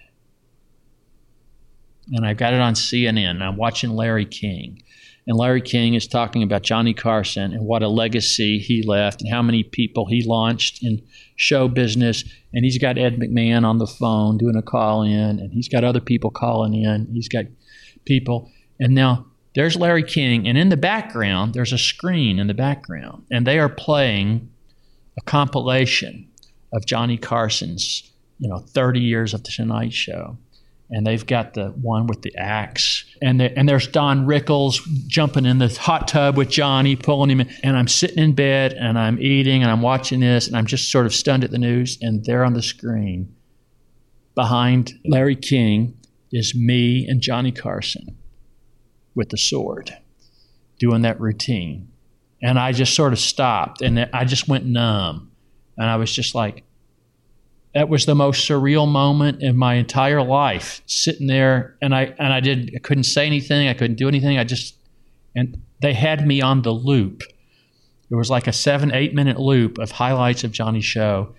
And I couldn't comprehend, how did I wind up on this loop on CNN behind Larry King with Johnny Carson? And then it hit me, there's no sound on the loop. It's all visuals. So they pulled things like the Ed Ames thing with the axe, and Don Rickles going into the hot tub, and me with the sword with Johnny. Visual things where you didn't have to hear the dialogue. And that's how I wound up on that loop. But that was a very, very surreal moment. Wow. All right. 6 degrees of separation. I'm going to mention a name. You can either say whatever comes to mind. Maybe there's a great story. Maybe it's just one word. Maybe it's a sentence. But what just comes to your mind, your heart, when I say this is like therapy. David Copperfield. David Copperfield. Yes, I remember seeing him doing he's a few years older than me, and he started doing his TV specials when he was 20 years old. So I remember seeing him. I was back in Kentucky, going to high school, and he's doing television specials. Always doing really creative, terrific magic. Mick Jagger and Paul McCartney are rarely ever going to be on the same show. With magicians, you're rarely going to be on a show, if ever, with David Copperfield. When you look at another magician from afar and you see that they're successful and they're doing well, are magicians more cold to one another and isolated?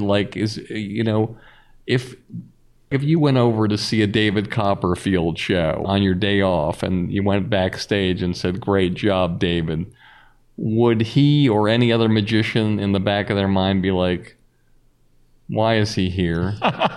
Is he trying to find out some secrets from me?" Or would David or any other magician be appreciative of you coming over? Most magicians are very friendly and very fraternal towards other magicians.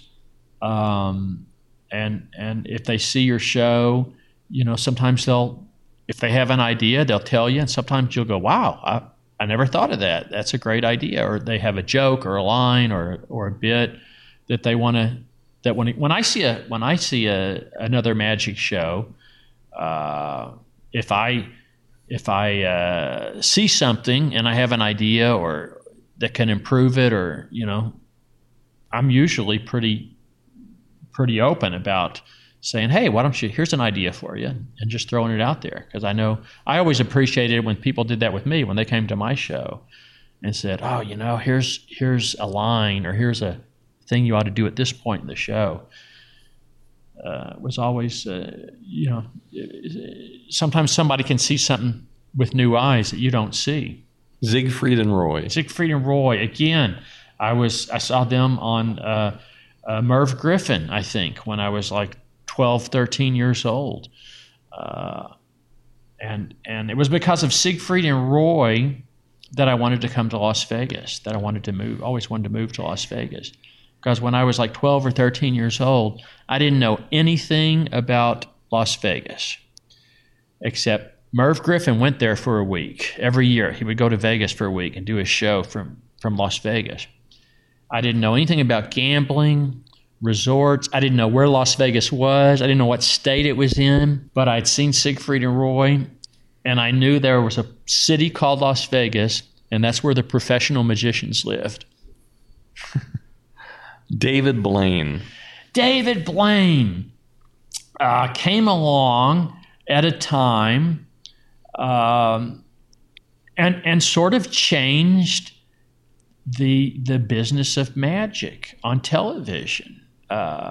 He was the first one to kind of take the magic out and make it into a reality show doing his magic on the streets. A few years ago, I was in New York City. This was probably about 2010, 2011. I had just retired from the stage, and there was a documentary that came out called Make Believe. I love that. That was with the kids. The kids. There were 6 kids, young magicians that they followed for a year. One of them was Kristen Lambert from Malibu. Yeah. And the finale of the documentary, they all came to Las Vegas to compete for the title of the world's best young magician in a contest that I was the sponsor of. And I was there to present them with the award. And so they asked me, the filmmakers, J. Clay Tweel, who has a new movie out now called Gleason, which is getting rave notices.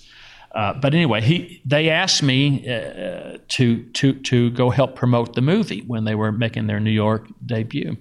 So we went to New York, and we were at Tannen's Magic doing interviews and photos and promoting the movie.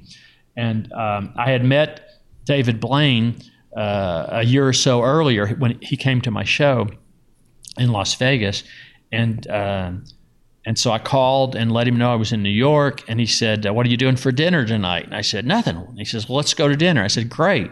I said, and he says, "Where are you?" I says, "I'm at Tannen's, and I'll be done like at 5 o'clock." He says, "Okay, I'll pick you up." So now 5 o'clock, I go outside. We're in New York. I go outside on the street with Tannen's, and here comes David Blaine on a motorcycle. And he pulls up. And so I get on the back of this motorcycle. We're going to go to the sushi. So I get on the back of this motorcycle, and I put this helmet on. And now he tears off down the street. And he is weaving in and out of traffic. And at one point, we almost got hit by a horse and carriage. And I'm like, really? This is how I'm going to die in New York, being hit by a horse and carriage? And so we're going to the other side of town, and we go into this restaurant, and we had this great sushi, and it was a great evening. What do you talk about? We talk about magic and just life, and he at that time was, and he was talking about doing a stage show. He was really interested in and he had done, close-up magic and TV specials, but at that time he hadn't done that much performing on stage, and that's what he was really interested in. And subsequently, he has done some performances. And but anyway, that's what we make magic. But at the end of the evening, I'm going back to my hotel. He offered to ride me back on the motorcycle, and I was like, no, it's okay. I'm gonna just get a cab. I don't want to make you drive over town. And then your cab hit a horse. As a sidelight, one of the things that I think most people don't understand about magic specials, and a lot of producers and a lot of networks don't understand, is shooting magic. You have to have somebody with the mentality that's one of the greatest directors of all time. It's a specialized type of directing. It's incredibly difficult, and you have to do many takes. And so when somebody like David Blaine is on the street, what you watch and what you see, you just see one take. But David, he's got 2 cameras going, sometimes 3, and he'll be like, "Okay, cameraman, come on, right here, go on, focus on this now." And then he'll start talking about it again. You don't see that part. Yeah. Okay, we're going to go over here and do this here, turn this way, do this, get the camera in here. And because he has to direct things as they go, because if you don't shoot magic the right way, you don't get, and there's many specials, and we've all seen them, where the magic is not shot properly, and it's not as great as it could be, because you really have to do it, and you have to do it over and over and over again. There's never, ever been a magic special that's successful where you're out on the street and they do one take. It's just not possible. It's possible, but it's difficult. Here's the thing, though.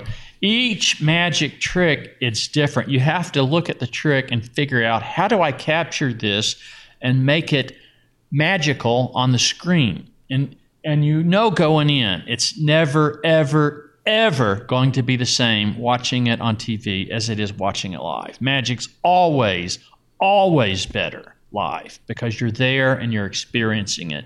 When you're watching it on the screen, you're one step removed from it. But when we shot my specials, what we tried to do is we discussed this with the director with each trick. Sometimes the director would say to me, "Okay, what is the magic shot on this trick?" And by that we mean what is the part of the trick where you don't want to cut away. For instance, let's say you're going to have a girl and you're going to put her in a basket and stick swords through the basket and then pull the swords out, and she pops up. So, okay, you got the girl, she gets in the basket. Now, you can't cut. You can't cut from that shot to a wider shot or to a closer shot or for another angle. Because if you do, the audience sitting at home is going to say, aha, did you see that? They cut from that camera to another angle. She's not in there anymore. They just stopped the camera. She got out, and that's why they did that. So that's what you have to try. You have to kind of think about the audience's experience. How is the audience going to experience this when they're watching it? So that's the challenge with magic is how do you shoot, and each trick is different. Each individual trick has its own set of challenges. But the goal was always to bring the experience as close to seeing it live as possible. Penn and Teller. Penn and Teller. You know, those guys, maybe the most creative magicians out there. They always have unusual and interesting takes on everything they do. Criss Angel. Criss Angel is perhaps the hardest working magician I have ever met. The guy gets, and I met Criss about 20 years ago. I had seen him on a television show on one of these magic documentaries, and he came to my show, and I met him, and then later on he did a special which he financed himself and shot himself, and it was on the Sci-Fi Channel, and he had taken that kind of street magic thing and taken it in a different direction. And I could see he was really hardworking, and he was really kind of plugged into popular culture.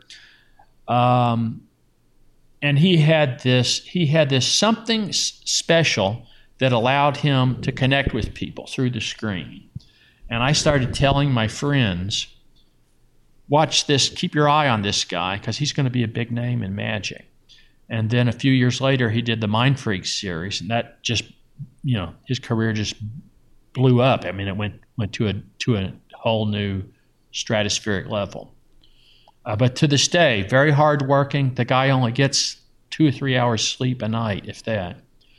Besides doing his shows every day, he's working on all these different projects. Doug Henning. Doug Henning, what a sweet man. What a kind man Doug Henning was. I remember Doug Henning, his first television special on NBC. It was, I think, 1972, and I was 12 years old.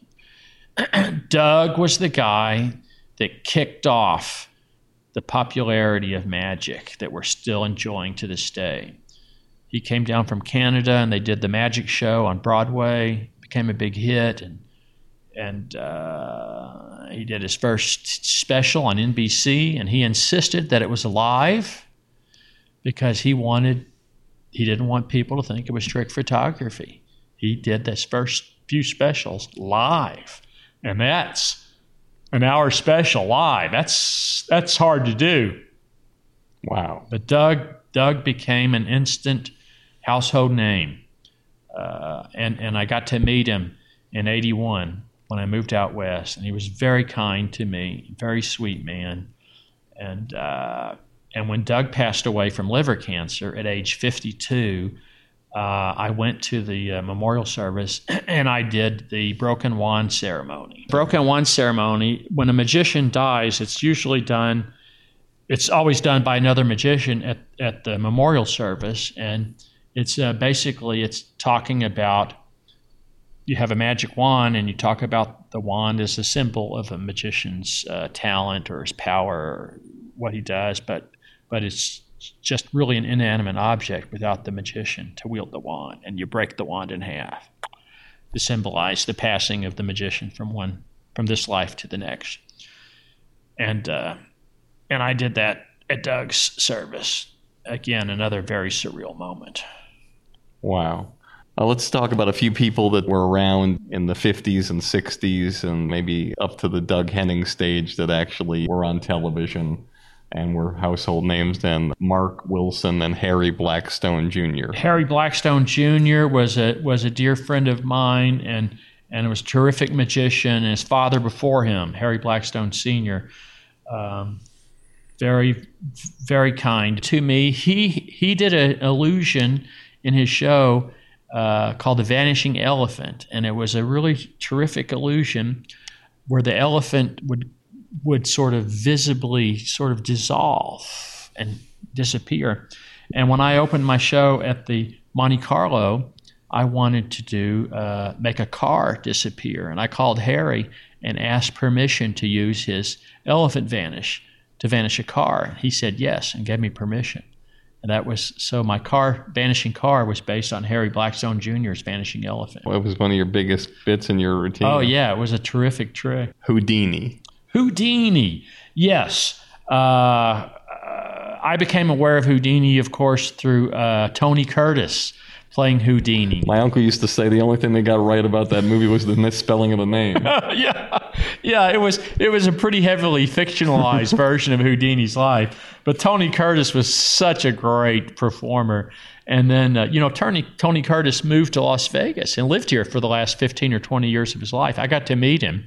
In fact, I did the unveiling of the Houdini stamp for the United States Postal Service. Right behind us is a huge, 20-foot by 10-foot image of the postage stamp of Harry Houdini that was unveiled about 1997, maybe, at 98. So we had this hanging for the unveiling. We had this giant postage stamp hanging on stage at the Monte Carlo Hotel, and we had all the press there, and then we opened up the curtain, and there was the Houdini stamp. And then I did the upside-down straitjacket escape, hanging with Houdini's stamp behind me.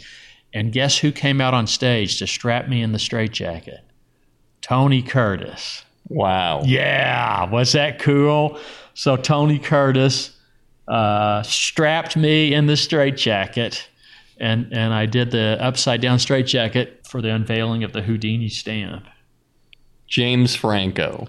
James Franco, what a fantastic actor. What a great artist.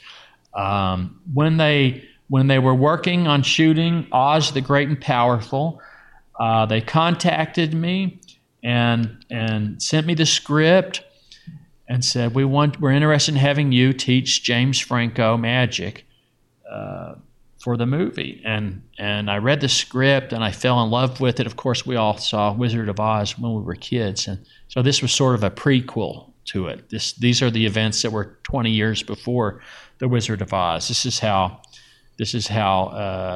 Oz got from Kansas. Oz the Great and Powerful got to Kansas and became the Wizard of Oz. So most of my work on the film is in the first sort of 10 or 12 minutes of the film that takes place in Kansas before he's whisked away to the land of Oz.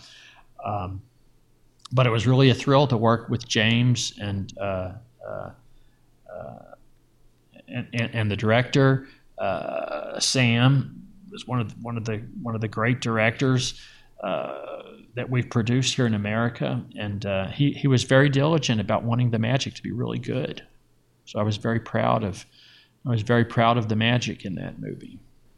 Few questions, random questions that I think are always been on my mind.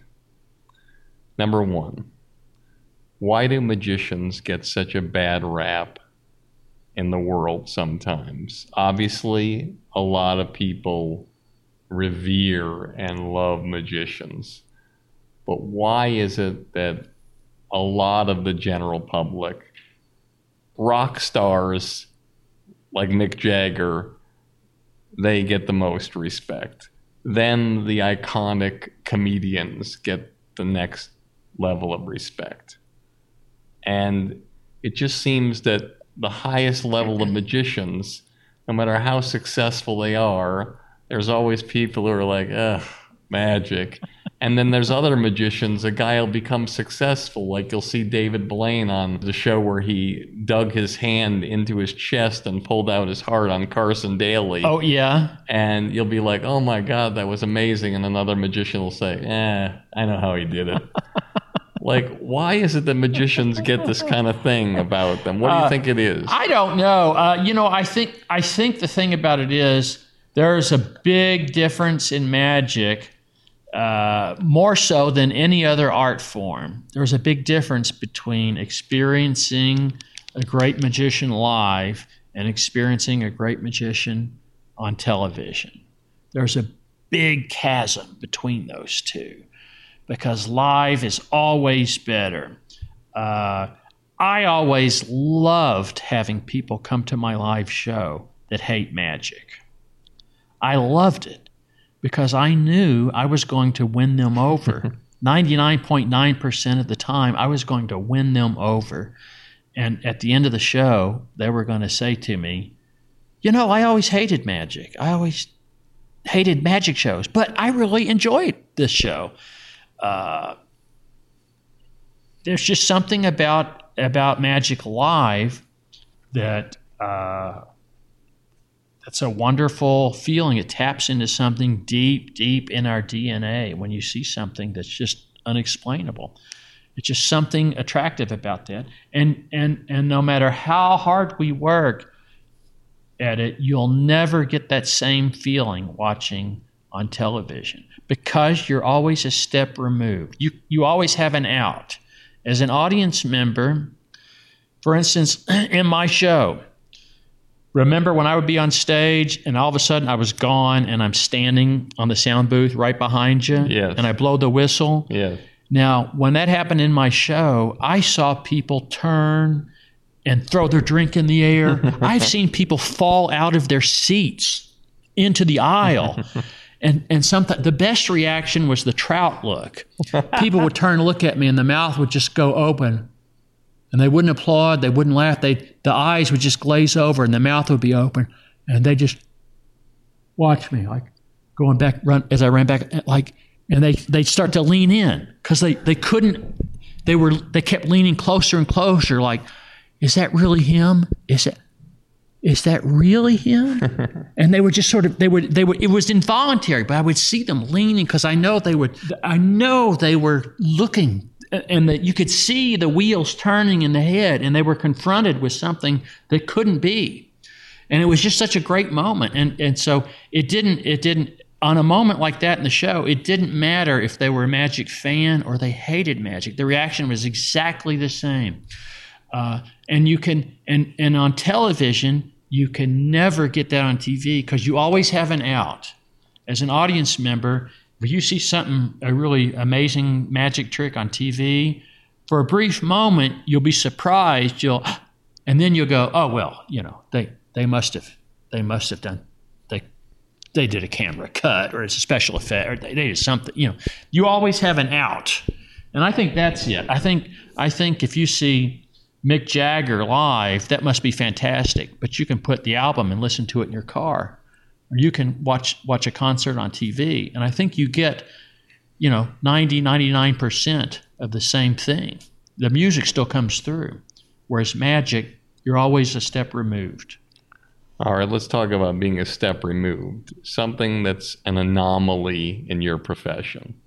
In every profession in the world except your profession, this exists. Yeah. There has never been in the history of magic a household name female magician. Why? You know what? Well, here's the thing about it though. When I was a teenager doing magic, and you would go to a magic competition, and you would have maybe 50 kids get up and do their act to compete.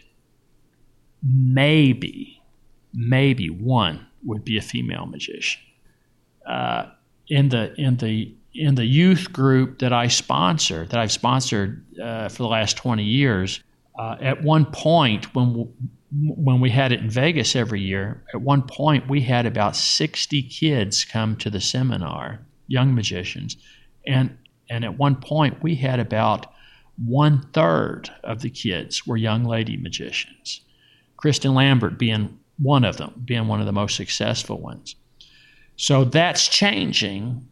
think the culture is more of accepting of young ladies doing magic. Let's keep going in the culture. Let's keep going in the culture. There are no household name African American, Asian, Latino. Why?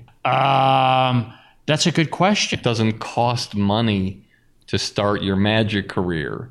Baseball, you have to buy bats, gloves. Ice skating, you have to buy equipment. Why are there no household name ethnicities in magic? Well, we're working on it. The International Brotherhood of Magicians, we just elected our first Latino president. Oscar Munoz was just sworn in last month. It's not like racism where people are holding a culture down. Here's my explanation why there aren't more female magicians. A lot of kids get interested in magic. The ones that stick with magic are the ones that are very maladjusted, like me. Kids that weren't great in sports, and they gravitated towards magic. So I think the girls are much more well-adjusted than the boys. I think you're probably right. Okay, so now the magic, for those of you out there that may not know this, there's a show that's doing amazing with one of my clients in it, Adam Trent, called The Illusionist, which is produced by a guy named Simon Painter and Lee Marshall at Magic Space, and became the highest-selling, most profitable magic show in Broadway history, and tours all over the world with 7 male magicians who do different kind of magic and escapology. And there's an amazing guy who does the card illusion from Asia. Korean guy. Yeah. Yeah, he's fantastic. He was the first Korean magician to win the Grand Prix. Yeah, incredible. So when you watch new magicians come out and they do a show and collectively 7 of them, strength in numbers, become impressive and it does big numbers, does it make you excited to be a magician to see that things are getting hotter, or do you say, that's 7 guys together? And No, it makes me feel very, very good. When they were putting that show together, The Illusionist, I got a call. This is right after I had retired from the stage. And I got a call from Brett Daniels, who was involved in putting that show together back whenever it was, 2010. And he called me and explained the concept of the show and wanted to know if I would want to come out and go on the show. And I was like, Brett, I've been doing shows every day for the last 31 years. I just want to stay home and chill. But that show did amazing business and has spawned a whole bunch of other touring magic shows, and they have a second company of it out performing now. So it just goes to show, if you have really good, strong magic acts, and you let them go out on stage and do their thing, people like it. People respond to it. Sometimes people don't get to see artists in an emotional way. But I imagine one of the most emotional days and times of your life was your last show you ever performed. Could you take our audience through that? Yeah, that was a very emotional day, and I really didn't know what was going to happen, if I was going to be able to get through the show or not. Because, that was, I felt pretty sure that was going to be my last time on stage doing the show. And I really didn't know if I could but it turned out to be fine, and it turned out to be one of the best shows I ever did. So I got to leave the stage on a high note. And there is a 2-minute video on YouTube that people can look up if they're interested, because when we were planning the last show, my assistant Etta Lynn says to me, "What do you want to do on your last show? Do you want to have a party? Do you want to have, how do you see this going?" Now, I've always felt vaguely uncomfortable on opening nights and 5-year anniversary shows and 10-year anniversary shows, and I always showed up and I always went to the after party, and shook hands and kissed the babies and took the photos.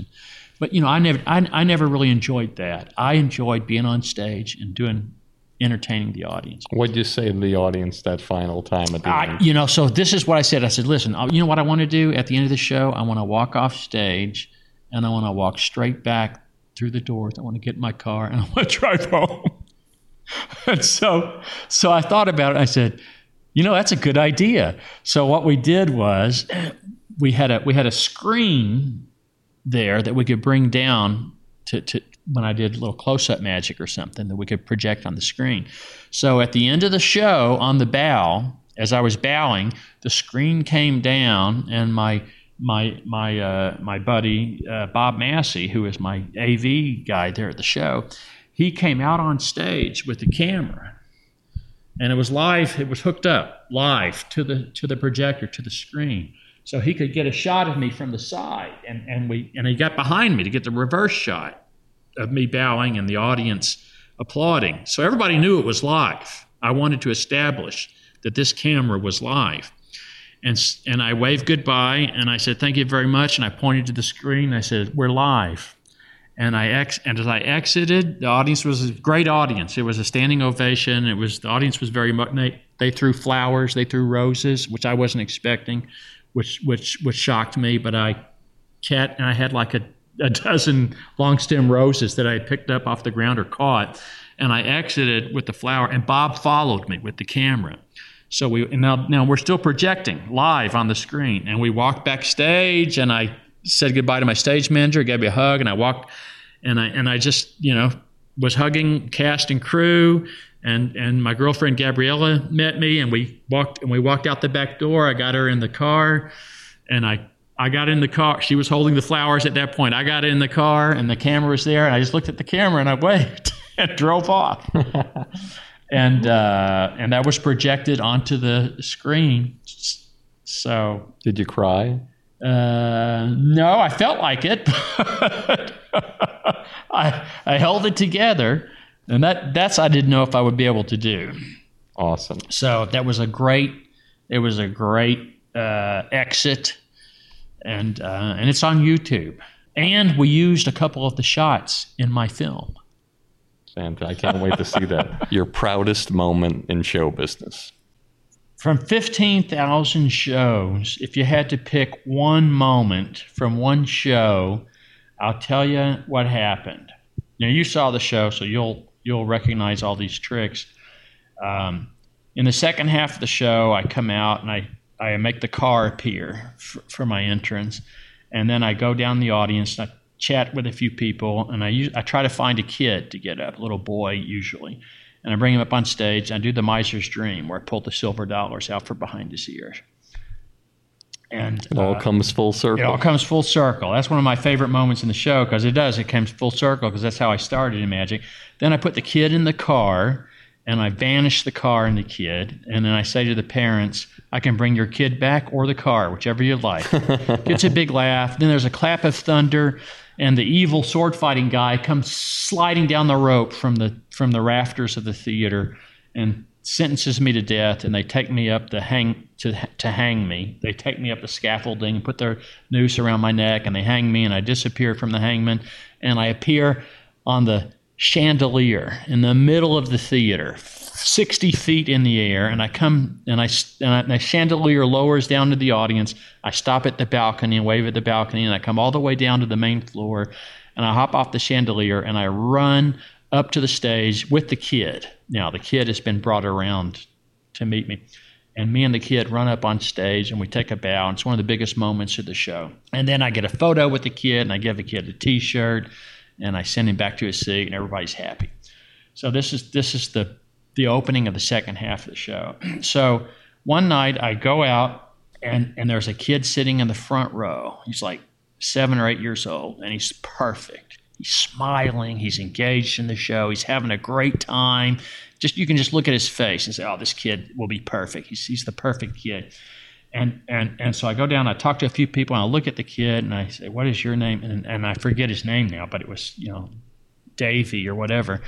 And how old are you? 8 years old. I said, come on, you're going to be my new assistant. He jumps out of his seat to come forward. I grab his hand, and he goes right down on his face. And now he's crawling up the stairs to get up on stage. And I realized that the kid has a physical impairment. He has cerebral palsy, I'm assuming, because he couldn't stand, he couldn't walk, and he couldn't control his hands like most of us can. But he wanted to come up on stage. He was trying to crawl up the stairs to get on stage because he wanted to be part of the show. And so, for a moment, the audience is like, what's going on here? So I get the kid, I help him, I'm bringing him up on stage, and now I'm realizing that he can't stand on his own. And now I look back to his family. There's the mom and dad, and there's an older sister. She's like 12. So I'm thinking on my feet now. So I look at her and I go, is this your brother? And she's like, yeah. And I said, can you help us? She said, yeah. She lives with the kid. She knows how to handle him. So she comes up on stage. Now I get him up on stage, and she's standing behind him, and she's just holding him by she's got her hands under his armpits. And then we get him facing the audience, and he is beaming. He is just smiling and beaming that he is now part of the show. He is just so happy. And now the audience sees him, and now everyone in the audience is just touched that this kid is his personality. He's so excited to be there. And so now I don't say a word about anything. I just go right into the trick. I start pulling the coins out from behind his ears, and every time I produce a coin from behind his ear, he laughs and beams, and he is having the time of his life. Here's the first time in his life probably that people are looking at him because he's a kid in a magic show. So we do the whole trick, and it's just fantastic. And now I got to get him in the car to vanish him. So I open the car door, and me and the sister, we bring him over, and I say, why don't you sit in the car? And I get him on her lap. So now I got the two of them in the car. And now I twist his head to the audience, say, all right, smile at the audience. And he beams, and I says, and wave at the audience. Now he starts waving. But because he's got cerebral palsy, his hand is he's having trouble. But he is going to town waving. And I get in the car, I pull the car into the box, and the car disappears, the box falls apart, and I walk forward, and I say, I can bring your kid back or the car, whatever you like. And the audience laughs, and then we go into the hangman illusion. They take me up the scaffold, they hang me, I disappear, I come down the chandelier. Now I get down on stage on the chandelier. Now my assistant, Karen, has brought the kids around to meet me there in the middle of the audience. So I jump off the chandelier, I grab the kid, I throw him up on my shoulder, and now I'm running down the aisle with the kid on my shoulder, and I'm holding my right hand, I'm waving with my left hand, and he is just beaming, and the audience just goes berserk.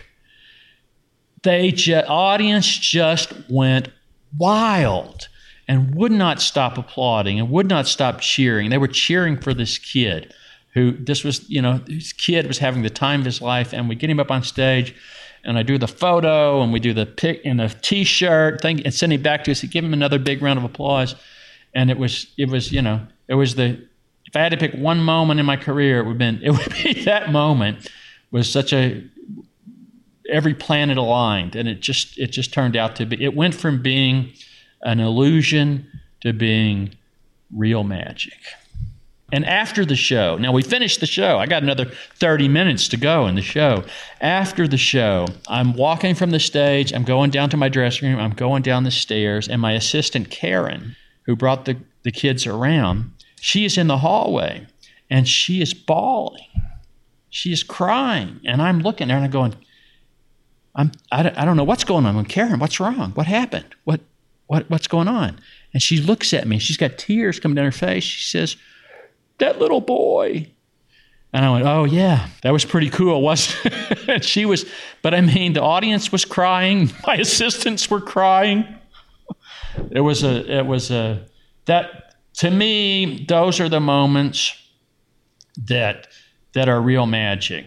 And you just don't know, and we're not always aware of all those moments. Sometimes those moments happen and we're not even aware, but when we do become aware, it's amazing. One time when I was at the Hacienda Hotel, after the show, I was signing autographs. We had sold posters and little programs and things.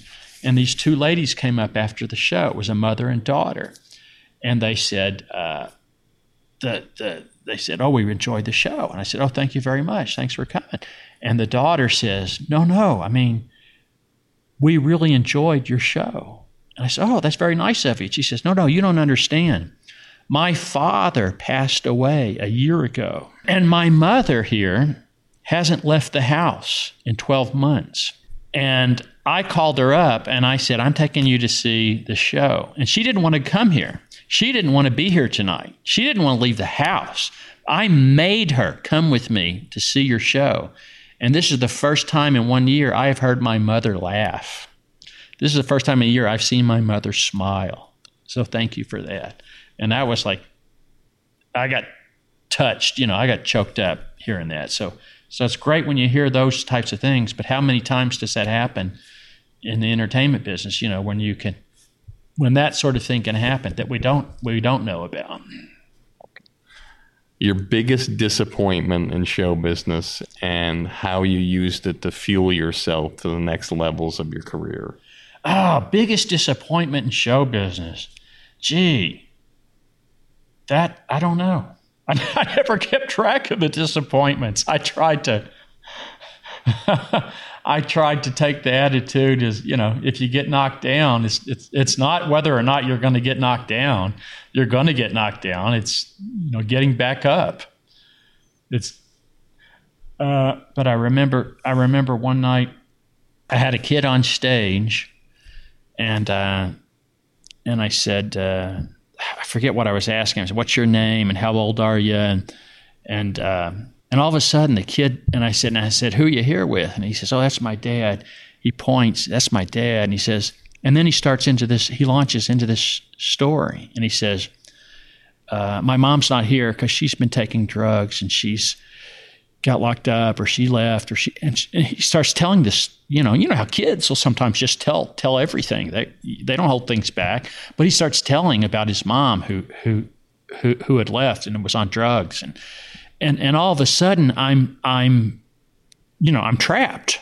I'm trapped in a box. I don't know what to do. I'm like, and my mind's going, what do I say to this kid? What do I, and there was no place to go. I couldn't think of a way out. So it just, and remember how Johnny Carson, when he would have someone on that would say something incredibly, where he had no place to go, someone would say something inappropriate or stupid or whatever, and he would just look at the camera to let you know, okay, yep, no way to go. And then I just did that.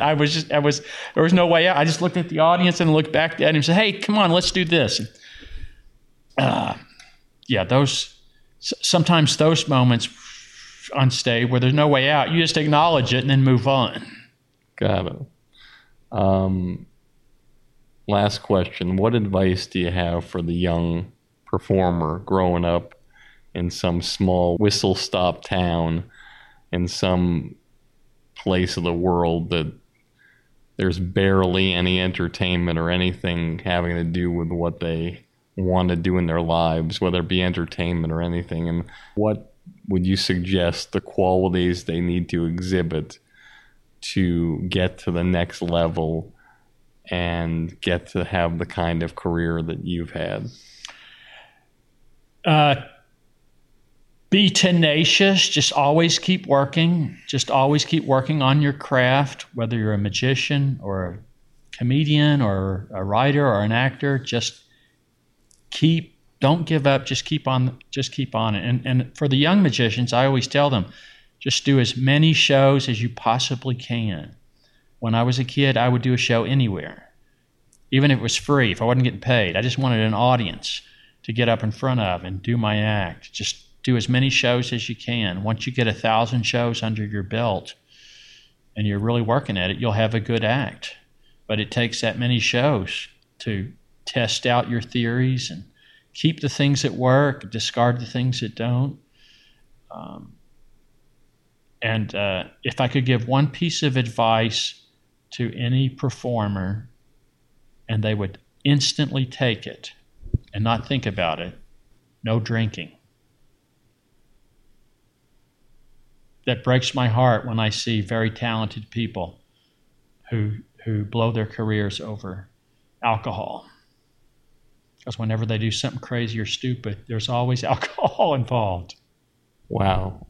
Lance Burton, you laughed and made a joke when I said you were legendary, but I tell you one thing, this podcast to me is going to be something that I'm going to remember for the rest of my life, coming here, being with you, inviting me in your house, and your world here was just so special. I couldn't even begin to explain or describe how amazing this is and how your life is, and you still appear to me to be no different a man than when I first met you.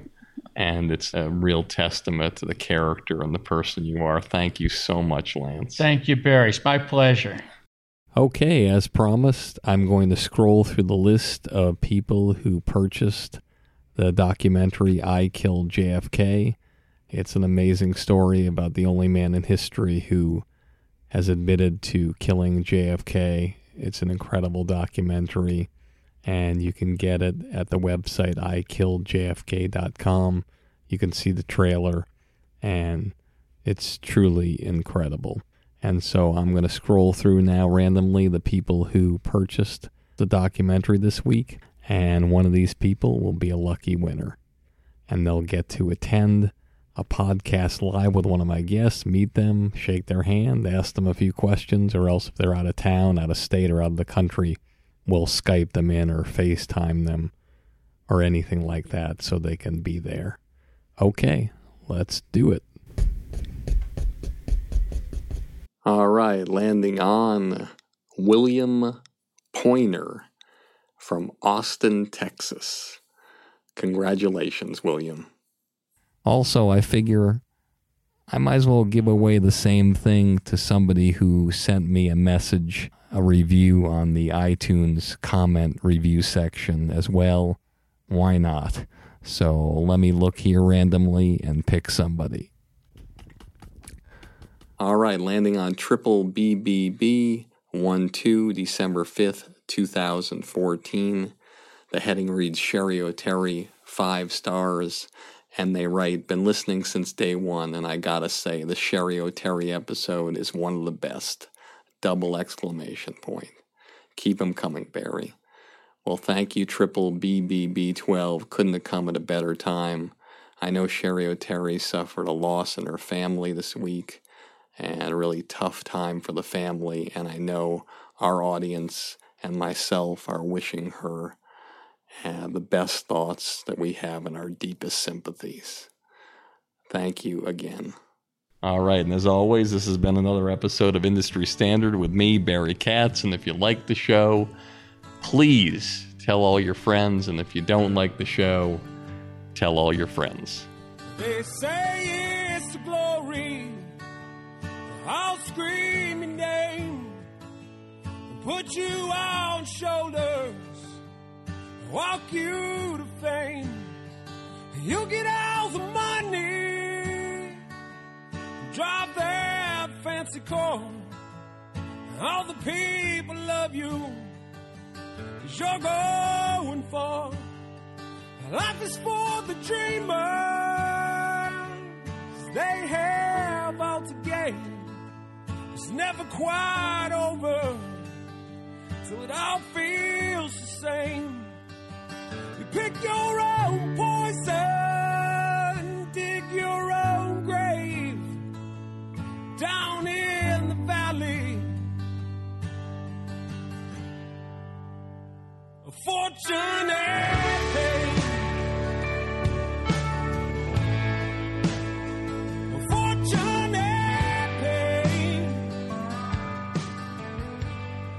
Thank you for listening to Industry Standard with Barry Katz. If you'd like more info on our schedule of new episodes, which will be available for download every Monday, or how to reach Barry through Twitter, Facebook, or email, go to barrykatz.com. Before you leave, Please take a moment to subscribe to our podcast, leave a comment, and rate it, even if you think it blows. Thank you for your support, and have a great day.